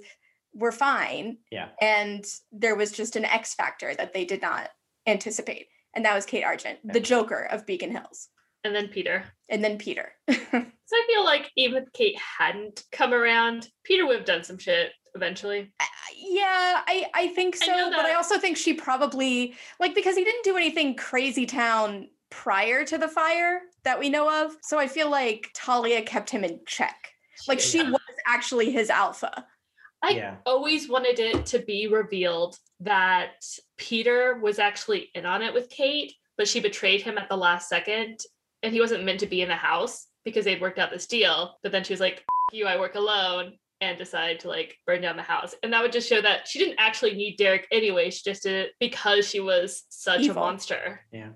I would be down with chaos. That. She's just team chaos. She's team chaos. I would definitely be down with that because, I mean, Peter is conniving. You know, he's like, you open up the dictionary, it's just a picture of Peter next to the word conniving. And so, I mean, that makes complete sense that if Talia was keeping him in check and then he was like, I don't want this anymore. And then he might have even thought, like, you know, because we had the discussion about how the alpha-ness transfers whenever someone doesn't physically take their life, he might have thought he was next in line to get it. And that would go to him if she died in a fire. That's true. But then it goes to Laura, which just pisses him off all the more. Yeah, that would have been really interesting. Yeah. Especially if there had been collusion between Kate and Peter, where it was, so it's like a double thing where it's like, oh God, I've been burned up real bad, but then also somewhere in the back of his mind as he's in the hospital or whatever, he's realizing that it didn't transfer. I should be healed. Like I should be an alpha and I'm not. And it went to Laura and Hale, and then he started planning. Burnt twice. Oh, double burn. Yep. Even worse. And it's great that the Beast of Jevedon makes an appearance in season 5. It's so much fun that we get to see the story of the Maid of Jevedon, and we get to see this guy get bitten in the Americas during the French and Indian War, and he comes home and he's this monster and he just starts killing everyone. And I think it's interesting as we get to the end of the season, and Allison is the one saying that following night school, she felt weak and powerless and never wanted to feel that again. Mm-hmm. And, you know, poor Lydia is the one who has to suffer through feeling powerless for a whole nother season, while everyone around her just has more knowledge and ability to understand what's going on around them and protect themselves to a better degree than she can. Yeah. Mm-hmm. It's gonna be fun. I can't wait to get to it. It's good stuff. I'd forgotten about Peter's failsafe. That's Peter also just being a dramatic bitch. So dramatic. But who are you performing for, Peter? Himself. Google Maps is always watching. Nice. Is this the first time we see the nurse, or did we meet her in the original? This is the first time. Okay. Yeah. Cool. I was just curious. I couldn't remember. So It's also when we learn he has a thing for redheads. oh, that's accurate. Okay. I never put that together. Just saying.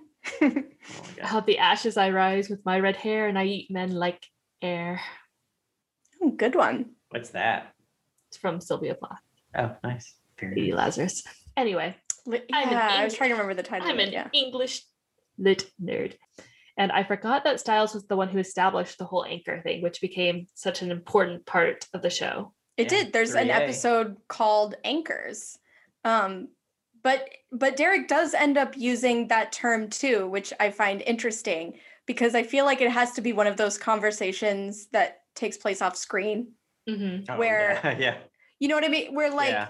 Styles puts forth this concept of having an anchor, and that's what we're going to use to refer to the thing that helps you stay in control, whether that's a person or an emotion or a memory or whatever. Because Derek uses that concept and that word to try to teach his betas in season 2. Yeah.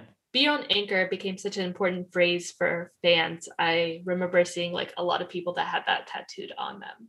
Yeah. Yeah. It's I think it resonates really well if you're someone who's ever struggled with mental illness and trying to feel like you're in control of your own emotions and your own emotional state. On a lighter note, what did you guys think about Derek getting fisted? I really had to stop myself from making a comment Me there. too. Just Me too. Make all the fisting jokes you I mean- want, guys. Hey, we're gonna That's, save like, all of there's gonna those be- jokes for 3A. Yeah. I was gonna So- say there's like a couple like 3A, there's several like fisting joke moments. And they are all between Derek and Styles. Yeah, who else would they be between? Yeah. The two brothers who merged by literally fisting each other. That's what I was talking about. I permanently blocked that from my head. How could you block that silhouette of just and then they merge together? I and somehow that did is it. seared into my brain forever. No, I was the same. I was the same as Calissa. I was thinking about two moments between Derek and Styles. Glove One where, and yeah, the fist. glove, and then the other one where Derek, that wonderful little bit where he's like, "Let me see your fist," and grabs it. He's like, "Oh yeah, look at this fist. He thinks he could get it through a wall." Yes, Kate and I love Teen Wolf, obsessed with Teen Wolf, but the parts we Mhm. remember most are the parts that Tumblr was obsessed with Right. because Right. we were And heavy on Tumblr at the specifically, time. right, specifically the areas of Tumblr that we frequented, which of course were in turn very heavy with the Steric because that's our OTP. Yeah. We will go down with that ship. Like Dido said, That's right. With a little thumbs up like Terminator 2, just like worth I'm gonna it. bring tears to my eyes, Kate. Tears Nice. to my eyes. I didn't know you were still capable of that. Yeah. Well, Up doesn't make me cry, but seeing old Arnold Schwarzenegger get melted down makes me cry. He was like a father figure to him. And that concludes this week's episode of Return to Beacon Hills. We hope you had as much fun listening as we did talking about all things Teen Wolf. Follow us on Twitter and Instagram at RTBH Podcast, as well as on Tumblr and TikTok at Return to Beacon Hills. If you'd like to ask us questions or offer suggestions for future topics to discuss, you can email us at returntobeaconhills@gmail.com. And don't forget to find us at patreon.com/RTBH Podcast for more awesome exclusives. Join us here next week for our look at Season 1, Episode 7, Night School, and talk with the director of the episode, Tim Andrew. Rate and review us on iTunes. 5-star reviews get a shout out. Have a great week, and we'll see you again soon on Return to Beacon Hills. Dude, it's Beacon Hills.